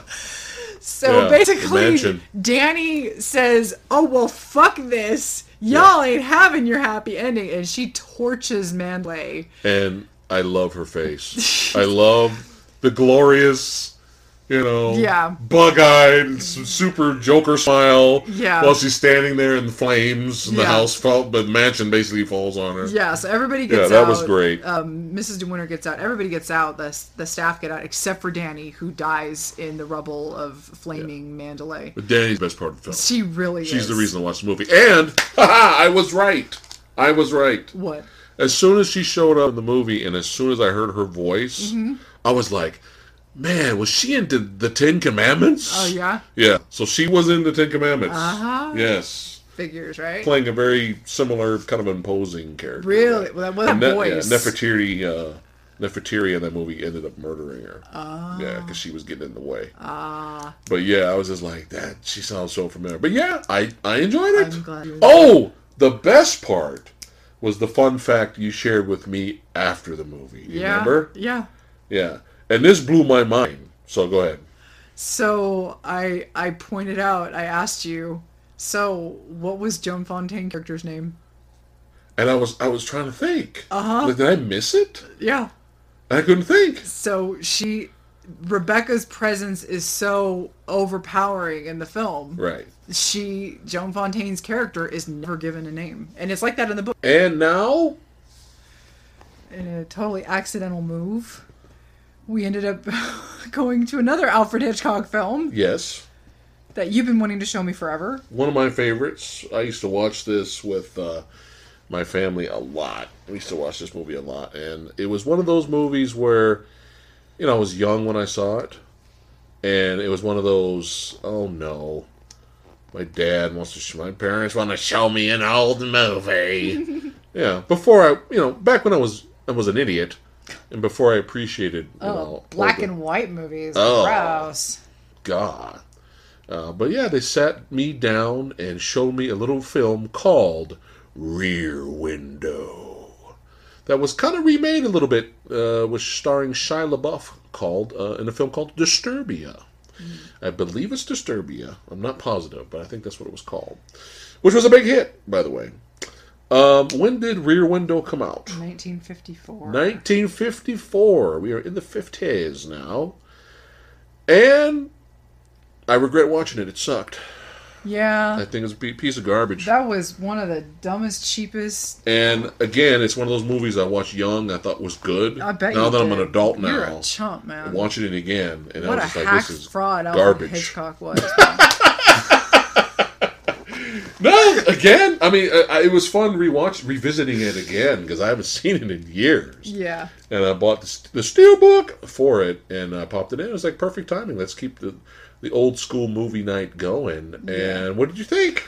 Okay, so I had a feeling that I knew what the concept of Rear Window was going to be, because I had never seen it, but it was one of those things where I think I knew the premise. So I knew going in what to expect, but what I wasn't expecting was how much voyeurism we ended up getting, and not in a bad way, because what I really ended up liking was just how much of the neighbors we got to watch. Yeah. I really enjoyed. It's almost we got to know them. Yeah, like through Jimmy Stewart's, like, watching all of the lives of everybody, like, every day, constantly. Yeah. Like, because he's wheelchair bound. Yeah, he has a broken leg. Right. And he's reliant He's a photographer. Yeah, he's a photographer. And so he's just like, he spends all day looking out his window, which is adjacent to these apartment complexes where all these people live out their lives with their windows open, and they don't give a shit about who can watch them. And so there's like these multiple windows, and then you can see out this alley that goes into this street, into this building across the street. And so you've got like a couple of windows across, and then another window like to his left, and there's like a couple of people in there, and he just spends like all his time watching all these people, and every single set of windows has like their own set of lives going on. Mm-hmm. And I really enjoyed that. Yeah. And I don't know why. Yeah. It was so weird, but I really liked the look of the movie. Yeah. Like, it was clearly a set. It was clearly like this closed artificial set, but it added to the charm of the film. Yeah. And that could just be like my love of older things, like especially older cinema, and how, again, it was still convincing though. Again, going back to worked. like The Wizard of Oz, when you see stuff like that, it just looks like craftsmanship to me. That's what that set looked like to me. It just looked like a lot of work, because they're all going on simultaneously most of the time. A lot of these things, they're happening at the same time. So there was a lot of coordination going on for these scenes. Yeah. And I really like that too. It's just, even though it's the same area, him looking across to the other apartment complexes, it's so well directed. Yeah. Like, I can't even fathom how he did it. Yeah. Like, just, okay, we're gonna, and well edited as well. Yeah. I just don't see a movie like that now. Yeah. You know, it was. But you have the young girl who's an aspiring dancer that had had the what little, do they call her, the torso or something like that? Torso. Yeah. We had the sad older lady who was having relationship problems, You know, we had the one really bad artiste, older lady. Yeah. We had the lady who the one couple that kept always slept outside, and they had the dog in the basket. All of that. But you can remember these characters because we did spend time with them. They had the newlywed couple, right? That were they fucking that just spent all week fucking. And then it seemed like at one point they were already sick of each other, but they still just spent all day fucking. And then they had the piano player, the aspiring piano player, that seemed like his life was going up and down. Yeah. Who kind of seemed like he ended up with the lonely lady at the end. Yeah. Kind of a little bit. It was his tune that kept the lonely lady going. Yeah, because she almost killed herself by the end of the movie. That was a major plot point. Yeah. And then obviously Stewart has his relationship with Grace Kelly's character. Uh-huh. Who's like another attractive lady, super rich socialite. Yeah, is she British? I don't think she was British. Okay. Well, I'd have to look into that. All right. Anyway, and then obviously the main focal point of these neighbors is someone that I'll never look at the same way again. Perry Mason. Yeah, Perry Mason. Mr. Raymond Burr. Jesus. Yeah, we're not. Mr. Raymond. Yeah. Jesus Christ, you creep me out, Burr, which it's like he's so unassuming, and it wasn't even like the traditional superimposing I'm gonna creep you out. It was a very silent, under like menacing, but not in the traditional menacing, because you don't know. You never really, and at one point you don't even know what's really going on, right? Because all you know is that he has this sick wife. Yes. This bedridden wife. Yes. You hear a scream. Very needy. You hear, you hear, you know that they're having marital relationship issues because Jimmy Stewart's watching this whole time. Yeah. You hear a scream at one point. Yeah. Stewart hears a scream. He looks around. He doesn't see anything. And then all of a sudden, no more wife. And then all of a sudden, you see the bed mattress rolled up in Mason's apartment. Yeah. And then just no more wife. And then you see him start to move things out of the apartment. Many slowly. trips out late at night. Very with late a suitcase. At night. Yes. A large suitcase full of who knows what. Right. You see all these things. You see all these suspicious activities. And meanwhile, Stewart's very bored. Yeah. He's got time to put all these things together that could be this, that, or the other. And of course, you know, Mason's Perry Mason, Raymond Burr's character has got all these answers to this and that and the other. Yeah. And he's a jeweler, and he's got, you know, he's got the suitcase full of jewels and all that. Yeah, because Perry Mason has his detective friend of his. I'm sorry, Perry Mason. Stewart. Stewart has his detective friend of his. He keeps calling. He's like, I think he's doing this. Yeah. I think he planted something where the plants are, and maybe there's a finger down there. We don't know. The dog's sniffing at the flowers at one point, and then Grace Kelly is coming in, and she's like trying to get in on it because she's kind of cracking me up a little bit. She's like completely head over heels in love with Stewart's character, and he's an idiot. And he's like, lady, look, you're cute and all, but you know, you're just too high class for me because I like to live in the trenches.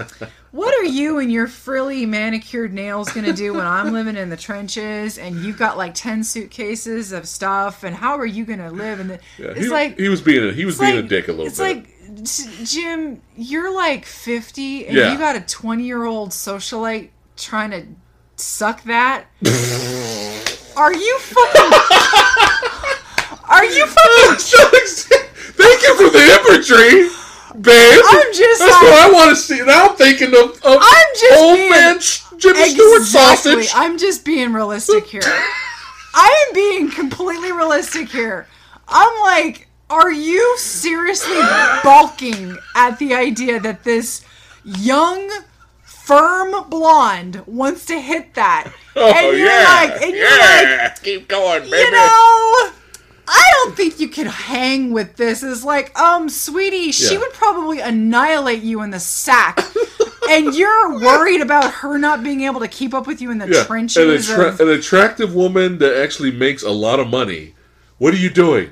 And you're Stuart, like worried that she's not gonna, fit in with your lifestyle. It's like, oh, you're just worried that you're not gonna be able to live up to her performance needs in bed. That's what's really going on. Again, thank you for the imagery. You are so welcome. Of Jimmy Stewart noodle. Anytime. I appreciate the noodle Anytime. imagery. And so you got that whole thing on, but she's like willing to go like the extra She was mile. all in. She put herself at risk. She like eventually gets into the apartment. She's like climbing. That was a great scene. Scaling the balcony, trying to get in, like climbing the windows. She might have done her own stunt at one point. She was trying to get in Raymond Burr's apartment. Yeah. Later on towards the end of the film, she like gets caught in the apartment at one point, which was a really great scene because you're seeing it all from Stewart's window. You never ever. And he's freaking out. And what I also find interesting is that you never. Correct me if I'm wrong. Do you ever leave his apartment in the film?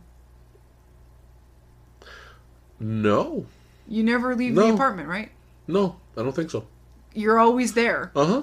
So because I know that whole scene where she's in Raymond Burr's apartment, you see it all from his perspective. Right. So you see the whole scene where she's rummaging through the bedroom looking for the evidence and all that, and you see Raymond Burr coming up the stairs and coming up to the apartment, and Jimmy Stewart and his massage therapist is freaking out, like, oh my god, what do we do? Yeah. And then she realizes that he's coming up the stairs, and she tries to hide, and she gets caught, and Raymond Burr goes after her. You see all that from Stewart's perspective. Yeah. And I'm thinking, now that I think about it, you only see the outside of Stewart's window at the end. Yeah. When the detectives show up. When he's hanging. Right. That's the only time. And that really goofy, really cute, old-fashioned composited shot when he falls. But yeah, that's fine. You can forgive it because it's old. Yeah. It's okay. Yeah. But yeah, now that I'm thinking about it, we never leave his apartment in the film. No. I'm trying to think. No. I might be wrong. No, because we when you look at the street, that one little tiny sliver of street that you could see, that's as far as it goes. Right. That's it. Yeah, so you never really leave that environment. No. But you never, camera-wise, it's not like you ever travel into these people's apartments.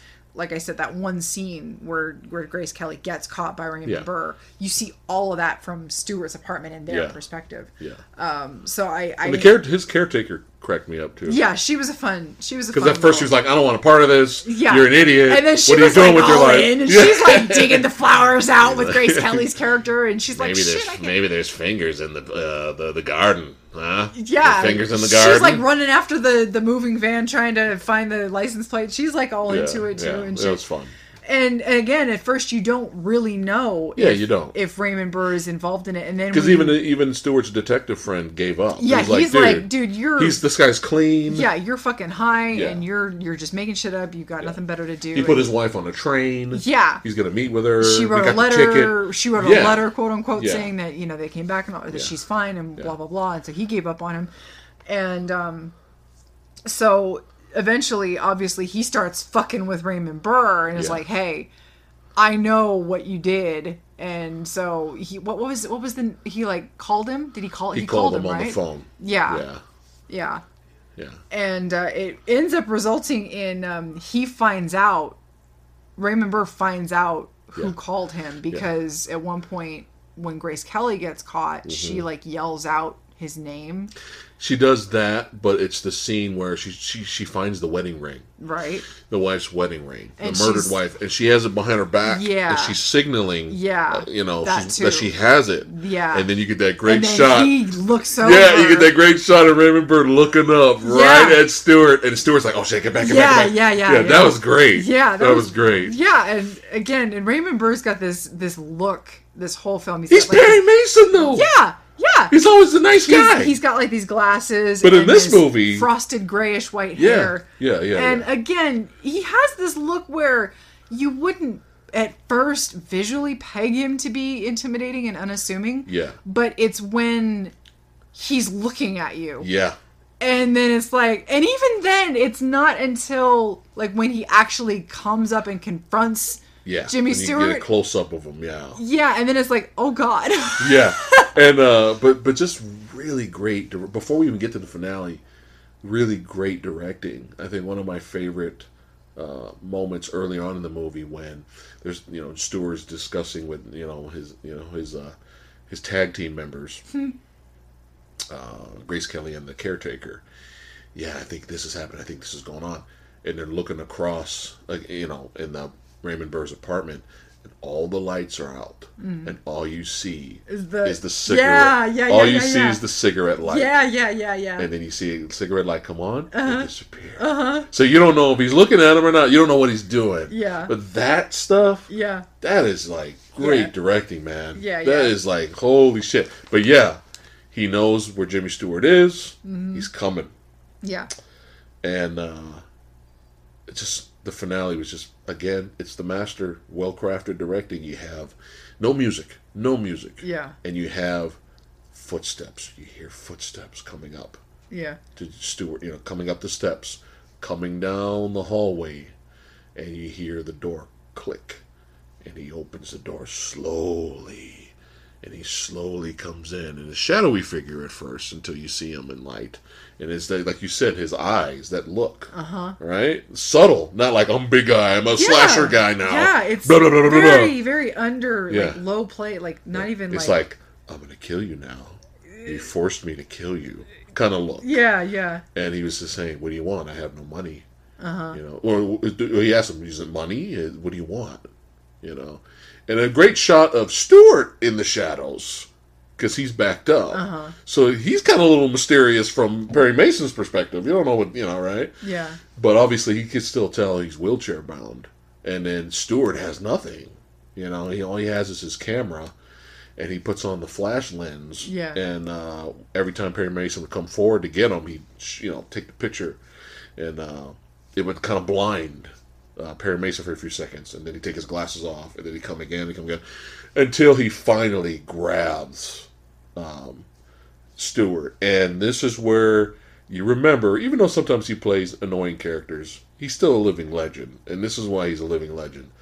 Him freaking out and screaming the way he did this shows you how great Jimmy Stewart is as an actor. Yeah. Because you can't, that is literally literal realistic panic. Yeah. It wasn't just like, oh no, or he was just like you could tell because he can't fight back. Yeah. He has no legs. Yeah. So all he has is his arms, and Raymond Burr is grabbing him, slowly struggling with him to try to throw him out the window. Yeah. And Stewart's acting right there is like, this guy's fucking scared out of his mind. Yeah. I mean, this is just mwah. I mean, this is good shit. Right. And then luckily the detective and everyone shows up to stop Raymond Burr, but Stewart still falls. Yeah. But luckily, and breaks his other leg. Yeah, that was hilarious. His one leg was like a week, just a couple days out of its cat. It was supposed to be a couple weeks away from when the beginning of the film, it stated his leg is 1 week away from being out of the cast. Yeah. And then this movie happens over the course of a couple of days. So you figure by the end of the film, his leg is due out of the cast at any day now. Yeah. So at this point, he now has 2 casts on. He probably re-broke his other leg and now broke his second leg. Yeah. So now he's back in the cast, but now he's like making out all slobber knocker like with Grace Kelly. Yeah, so he's not fucking around So anymore. he's hitting that. Yeah. With the wet, shriveled up noodle. Yes. That you have now put in my head. Thank Absolutely. you. You're wrong. But yeah, classic film. Yeah. I can watch it 1 billion times. Again, another one of those where after I saw it, I was like, totally get it. Aha. Totally get it. And now, last but not least. So this was the film where neither of us had seen this. Mm-hmm. And it was kind of jarring because we went from... Fat Ninja's been telling me about this for a long time. Yeah. He's like, you gotta see this movie, man. And it was funny because we went from 4K Wizard of Oz, which looked fantastic. Yeah.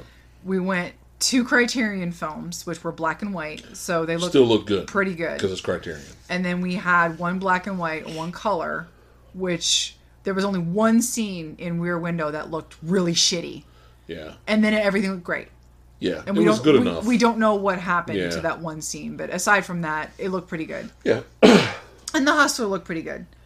It's black and white, so it didn't matter. Yeah. I mean, it does matter, but when it's black and white, there's only so much you can do. Yeah.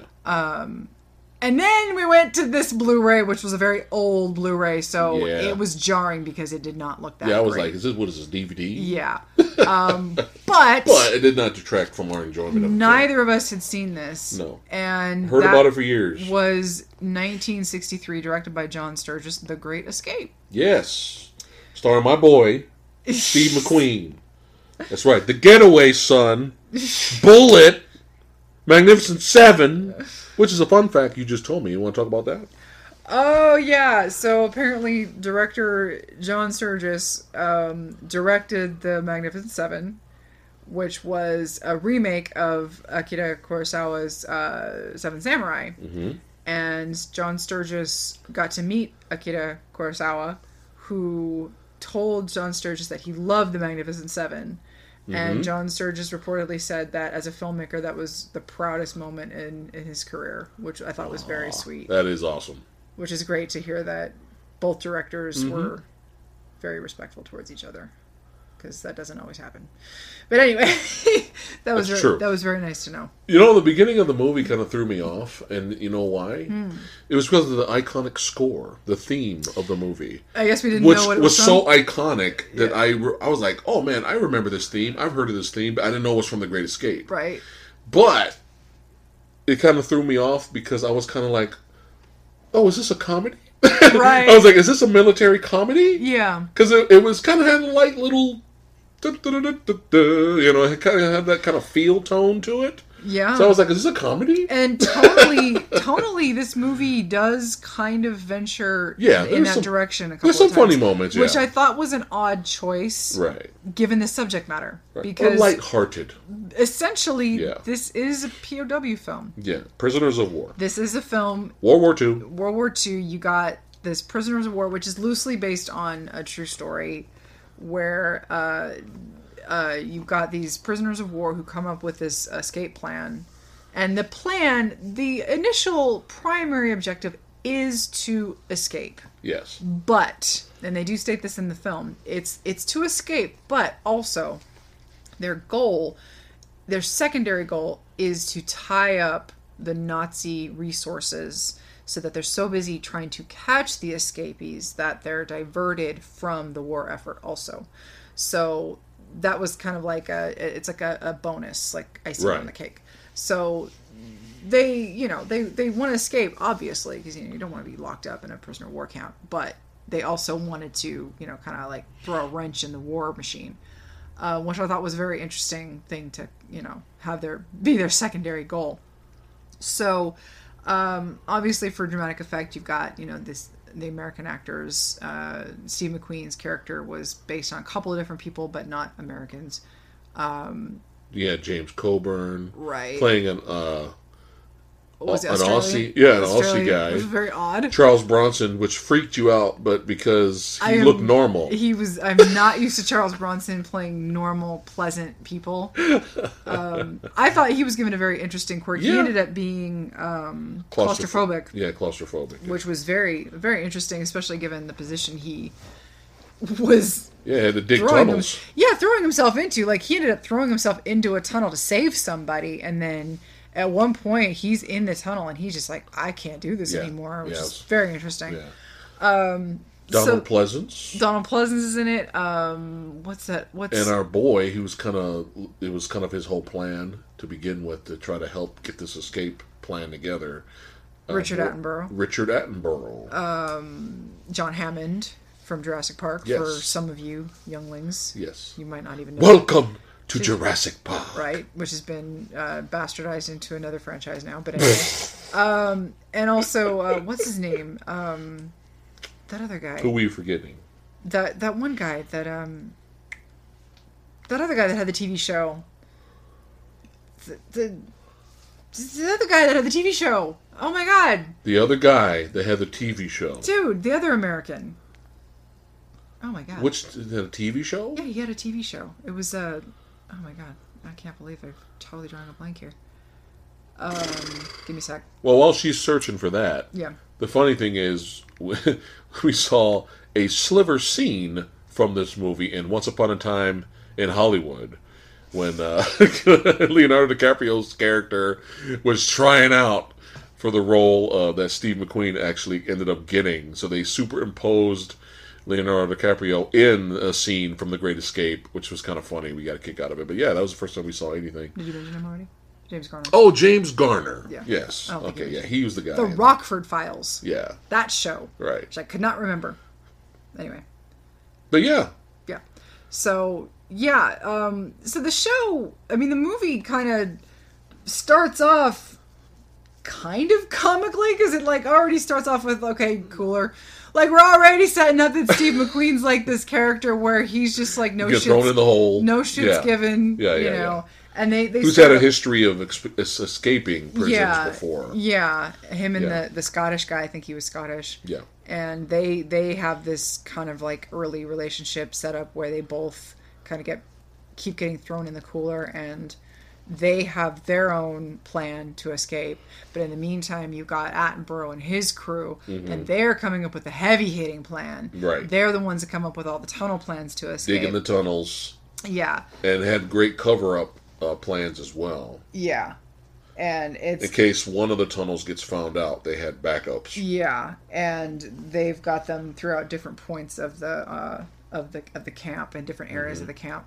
And McQueen and the Scottish guy make a couple of attempts. They get caught every time they come back. They get sent to the cooler.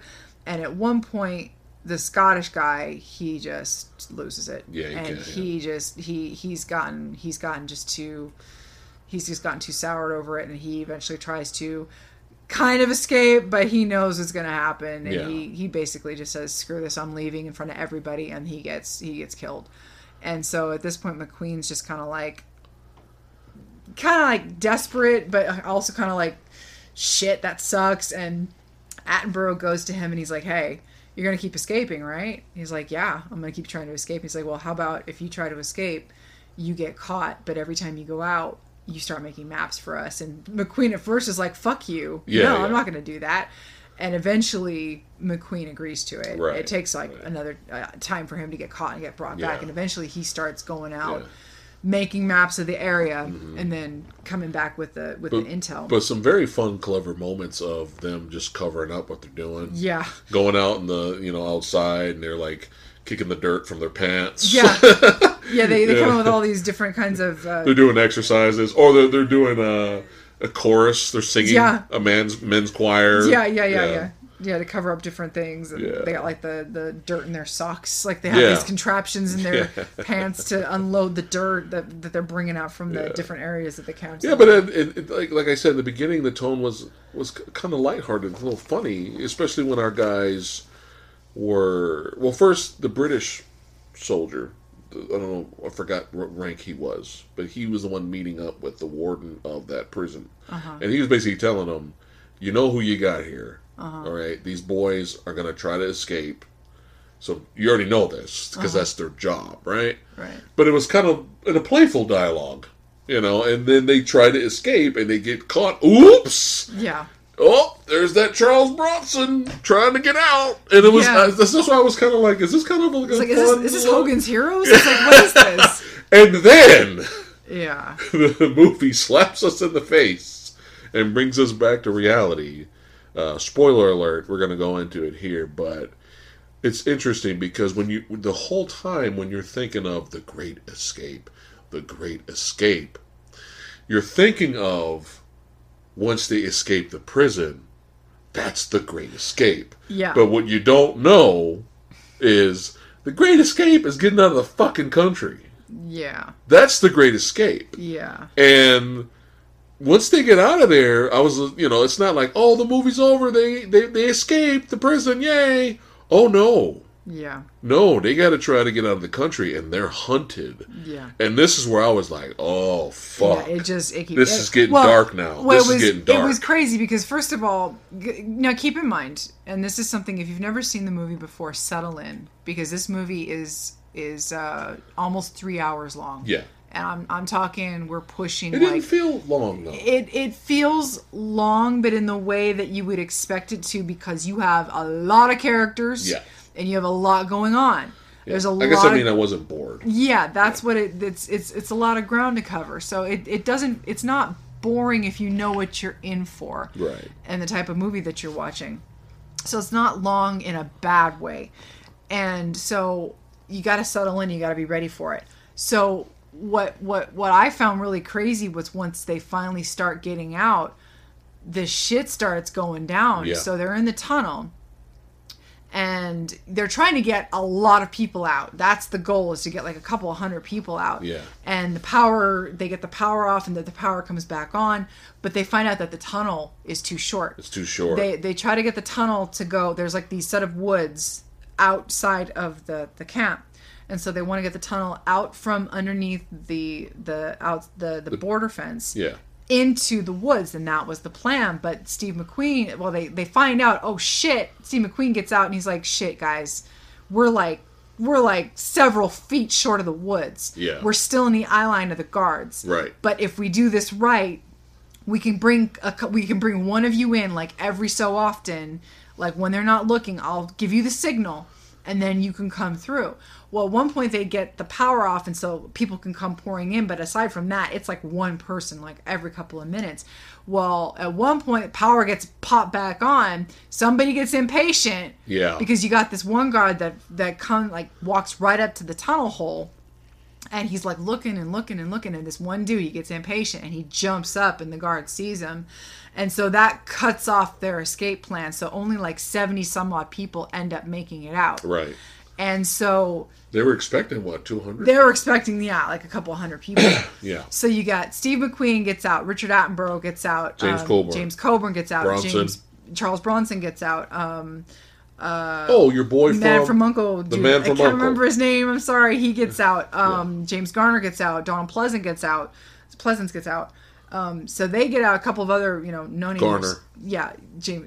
Yeah, a couple of other no-namers. People kind of sucked him on Pleasance's character. Yeah, slowly going blind. Yeah, he started, but by the time he gets out, he's like almost completely blind. But anyway, yeah, go ahead. So they all get out, but it was a lot less than what they wanted. But they do end up tying up people in the escape in the escape process.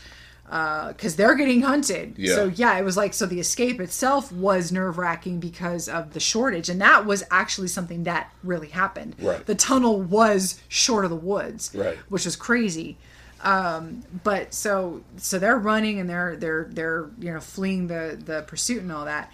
And so they all have to splinter off into groups. Or, not necessarily to groups, but they're all splintering off and trying to just, make their escape. Some get lucky, like Coburn, and they meet up with the resistance that kind of sneaks them out. Yeah, which I found Bronson that was them. kind of a funny, I don't know if it was meant to be funny, but it was kind of a funny scene. When they got mowed down. The German soldiers got mowed down. Yeah, he ends up at this cafe, this outdoor cafe, and you've got these two German soldiers sitting at the table, and Coburn's sitting there, and then you got the two dudes at the bartenders. Counter at the cafe or whatever. Yeah.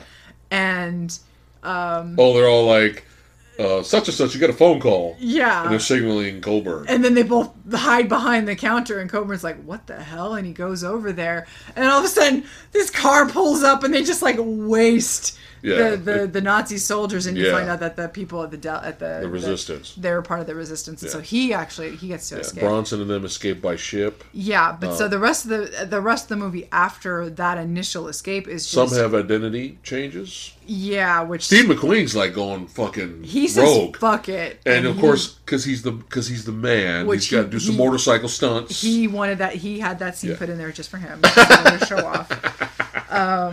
And so that all there's. But at least Attenborough and the guy from Man from Uncle, at least they had different identities.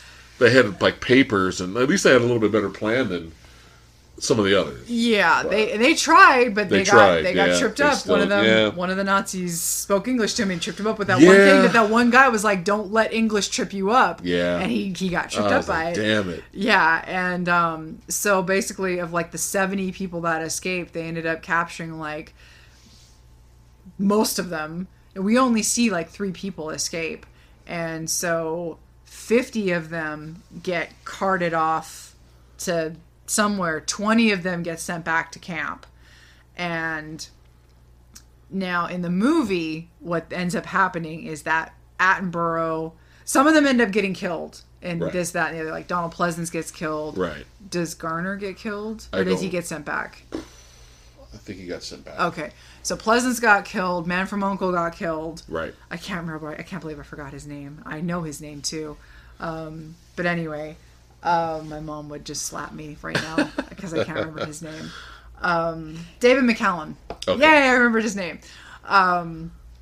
But Steve McQueen, he tries valiantly, tries to make the jump over the fence, but he gets captured. He gets sent back. Right. Richard Attenborough, the guy he's with, they all get captured, carted off into this giant truck, and instead of getting taken back to the camp, they pull over onto this hillside and they go, hey, it's going to be a while before we get back to the back. Get out and stretch your legs. Yeah. And we're like thinking, and I'm thinking this whole time, if these people have been making a career out of escaping these prisoner of war camps, why haven't the Germans just been shooting them? Why haven't the Nazis just been shooting them for escaping and all that? Why have they been bringing them back? I know there's like rules of war and all that, but well, you notice also in the movie they got rid of the warden. yeah, I did notice that. They kicked him out. I did notice that. Who knows where they were taking him? Maybe he was getting dusted. He was probably too. Yeah. But so they take him out and they let's go ahead and do stretch your legs, and I'm thinking that's suspicious. Yeah. And so you see Attenborough having this conversation with his other friend, and he's like, for the first time, actually during all this, I felt alive. Yeah. And then you hear this click click. Yeah. And you turn around and it's just that was it. Hail of bullets. Yeah. And basically 50 dudes are just murdered. Yeah. And that was I was that. like, whoa, this movie Come to find out, that's not what happened verbatim in that scenario. Okay. But in real life, 50 men were shot. Okay. They were either shot individually or in groups while escaping. But there was no mass shooting like that. Right. But they were killed. Okay. They were all killed like that. Yeah. So of the 70 that escaped, 50 were killed. Wow. So yeah, the rest go back. Steve McQueen goes back. Right. And as the whole motif is every time he got sent back, he had this baseball glove. And then the ball. And somebody would throw him his baseball glove with the ball, and he'd get sent back to the cooler, and he'd sit in the cooler and throw the ball at the wall back at him. Yeah. But it was kind of, the movie kind of went full circle there because the theme came back on. Yeah. And McQueen's just like, oh, I'm back. Yeah. Fuck it. Yep. He his character was very nonchalant. Happy-go-lucky, despite the circumstances, and he went back in there, and that was the end of the movie, man. There's no happy ending. No, it was kind of a bittersweet. few made it. It was in the movie, a few made it. But, and, the movie didn't really celebrate that, though. Yeah. It was just like, yeah, so much for the lighthearted movie that I thought I was going to get. The Hogan's Heroes movie. Well, that kind of a theme. Yeah. It's a prisoner of war movie. Yeah. It wouldn't make sense for a prisoner of war. Any type of war film should never be lighthearted. Right. So, in that aspect, it shouldn't have been lighthearted, but yeah. Right. So that was. But it didn't last long though. The lighthearted parts though. But yeah, the great escape was getting out of the country, man. Because I was wondering, I was just like, okay, some of them got out from the tunnel and they made it past the prison. All right, yay! Nope. I was like, whoa. Yep. So that really tripped me out, and I really felt the weight of the movie. Mm-hmm. And then that was my moment of going, aha. Yeah. I see you, movie. Now I know why people talk highly of you. So that was my aha. Yeah. But yeah. Great movie. Yeah. Great escape. Great movie. So as a complete opposite, not to harp on our You gonna talk about Roller Gator again? No, not to harp on our martial art movie marathon that didn't go well. If you guys are curious, watch our previous Verbal Nectar episode where we go into detail of the martial arts films we did watch for the whole weekend. I mean, you'll get a kick out of it. So. I mean, we cheated because one of these movies we knew we enjoyed, and two of these movies I knew I enjoyed, and two of these movies you knew you enjoyed. Right. We still had a much better time. Yeah. Because they're all classic films that we watched. We didn't waste our time. Yeah, and some of these movies, like, I don't watch these movies all the time. Like the three that I had seen before, and the two that you hadn't seen or that you had seen before. We don't watch these movies like all the time. No. So sometimes when you don't watch a movie for a while, like take the example of The Wizard of Oz. Right. We were going back watching this movie, having seen it so many times in our lives, and we were like, oh my God, laughing at things that still, great films are like that though. When you revisit them, sometimes you'll notice new things. Yeah. Yeah. So. And it was nice having a day where you revisit some things that you've seen so many times, and getting to watch it with somebody who hasn't seen it before, and then getting to cap it off with something that we hadn't seen before. It was just a really fun day. So it was nice. It was a nice little time. And who knows, the very next weekend we're gonna watch Samurai Cop. It'll be nothing but B movies. You never know. It'll be nothing but B films, man. Right now I'm looking at... what are we looking at here? D-Day, Battle of Omaha Beach. Fuck you for buying that for me, by the way, you bastard. I'm looking Wait, which one is it? That awful Asylum movie that you bought me. That was a Midway ripoff with Randy Couture and Chuck Liddell and Nicolas Cage's son, made by the Asylum to capitalize on that Midway movie that didn't do anything, that was directed by Roland fucking Emmerich, who had no business directing a Midway film last year that nobody talks about because it didn't do anything. We have the gag gift tradition, and it was a gag gift. That Nenad Lusick has now jumped in on. Thanks, Nenad. Anyway, bought me fucking Hellfest, you crazy motherfucker. What the fuck, dude? You go and waste your hard-earned money on Hellfest.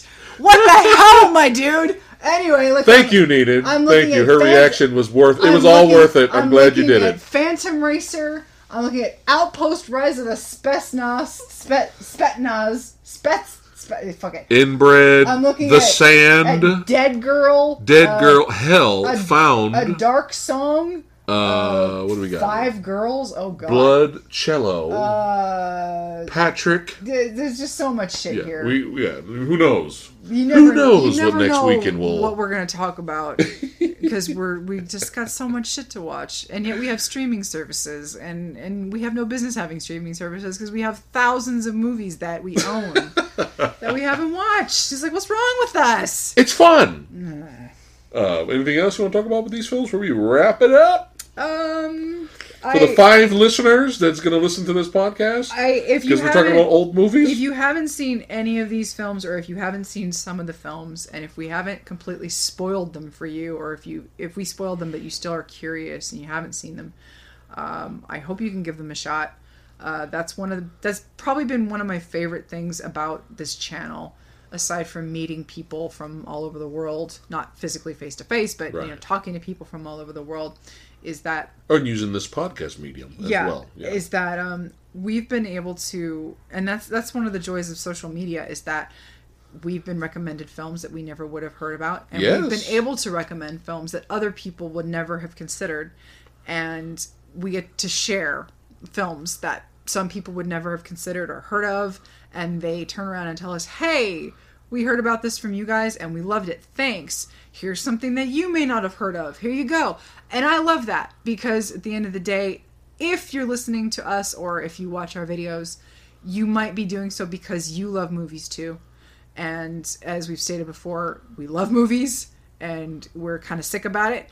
And and it's something that if you love it and you understand why we talk about it and why we can be as insanely passionate as we are about it, you understand why we are the way we are, and it's nice to share that with people. And if you can give older films a chance, I always try to recommend that same thing, with the same mentality with foreign films. If you can give it a chance, please try, because I would not have the repertoire and the love of cinema that I have had I not given foreign cinema a shot back in the day. Like, imagine my lack of experience with movies if I hadn't ever watched Jean Cocteau's Beauty and the Beast, or if I hadn't started watching Jackie Chan films back in the day. I might never have started talking to you had I never started watching Jackie Chan movies. Yeah, or if I hadn't started watching anime back in the day, which is obviously very foreign. you know, because that was a big part of why you and I started, you know, hanging out. Yeah. Is because of our common love of other things that was not American. Right. And I know that a lot of people got butthurt that Parasite won Best Film of the Year for the Oscars.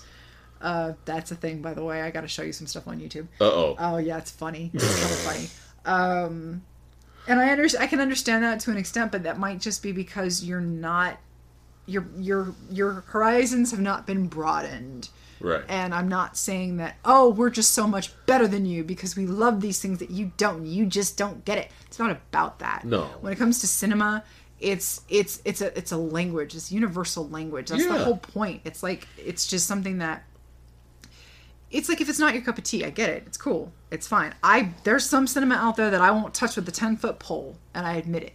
It tends to be more on the romantic comedy side. You're not going to catch me watching a Kristen Bell film. You're not going to catch me watching a Twilight movie. You're not going to catch me watching certain films because they're just not my cup of tea, and there's nothing wrong with that. Right. Beauty and the Beast, the fantasy story, is something you grew up with. Yeah. And that's something that's as far as you'll go. Yes. But you won't go out and watch all the Twilight movies. That's the point you want to get across. But there's a reason why Beauty and the Beast is still with me. I think it's probably because of my childhood. Right. And tale as old as time. Yeah, I guess so. But Can't think of the rhyme. It's fine. It's good. Be our guest. Be our guest. No, Put something. Don't demonetize us. Stop it. And put something to the test. Right? I don't know the lyrics. Put our YouTube dollars to the test. And anyway, I hope if you haven't, you know, ever considered watching these, you know, maybe that we've given you a rundown and we've warned you, hey, these are old. Some of these are maybe look a little old in the tooth because they are, but they're worth it. Hopefully sometimes our enthusiasm will kind of maybe like be like, hey, maybe it's not so bad. I want to do more of these. I really do. I want to do more podcasts where we talk about older films. Maybe we could do a mixture, talk about old and new. Yeah. It's fun. That's why we're here. And very well said to end the podcast. So segue out of here. And if very in the end it's not your cup of tea, hey, at least you gave it a chance. Yeah, at least you gave it a chance. At least you are aware of it. And yes, I have watched some romantic films back in the day, romantic comedies back in the day. I have. As good as it gets. You enjoyed that one? Jack Nicholson. I don't remember it. You liked it, though. I don't remember it, but I'm sure I was fine with it. But I have watched them, but back in the day, and it's just, again, it's not something that I actively seek out. I'm just saying, I gave it a shot. I gave Rebecca a shot. Yeah. I was fine. And again, it's not one of those films where I can explain to you why I like Rebecca. I'm not going to call up, you know, Aishan Montalvo or and Fat Sexy Ninja Sumo over there. and- Hey, man, y'all need to get your asses over here. We going to watch Rebecca, son. Yeah, and it's not... It's not something that I would be like making a 30-minute video on and being like, hey, y'all, you gotta be watching some Rebecca because this movie is just like, no, it's just a movie where, again, it's like if you settle in, it's raining outside and you're in the mood for a good, moody, atmospheric black and white movie that you've never seen before, and you can settle down for 2 hours, 10 minutes. Hey, give Rebecca a shot. Yeah. You know? I see Rear Window probably being the most accessible out of all these movies that we just watched. Maybe. Yeah. Maybe because there's more going on than in The Hustler, because The Hustler's too personal. Yeah. The Hustler's The very Great Escape personal. is long. Yes, it's very long. Yeah. But I mean, The Wizard of Oz is very obvious and colorful. Actually, Wizard of Oz would probably be the But the most but some accessible. people don't like fantasy and musicals. Or musicals, yeah. So, you know. But we did enjoy ourselves watching these films, and we don't recommend you watch Roller Gator. That's going to be a theme. I think every podcast we're just throwing Roller Gator. Woof. And and you know what? It's going to backfire, and people are going to go out and search for Roller Gator. They're going to want to watch it. Don't watch Roller No, don't do Gator. it. Don't do it. Just... We like you. We like you. But again, you can find us knuckleheads on our YouTube channel, That Fat Samurai Guy. Please head over there and like, subscribe, and follow us. Follow us, ridiculous people.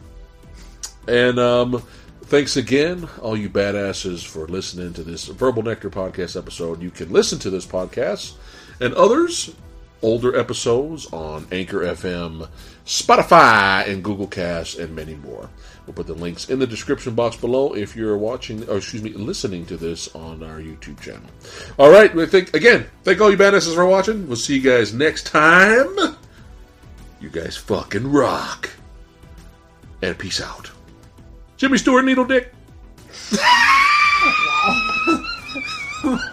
Wow.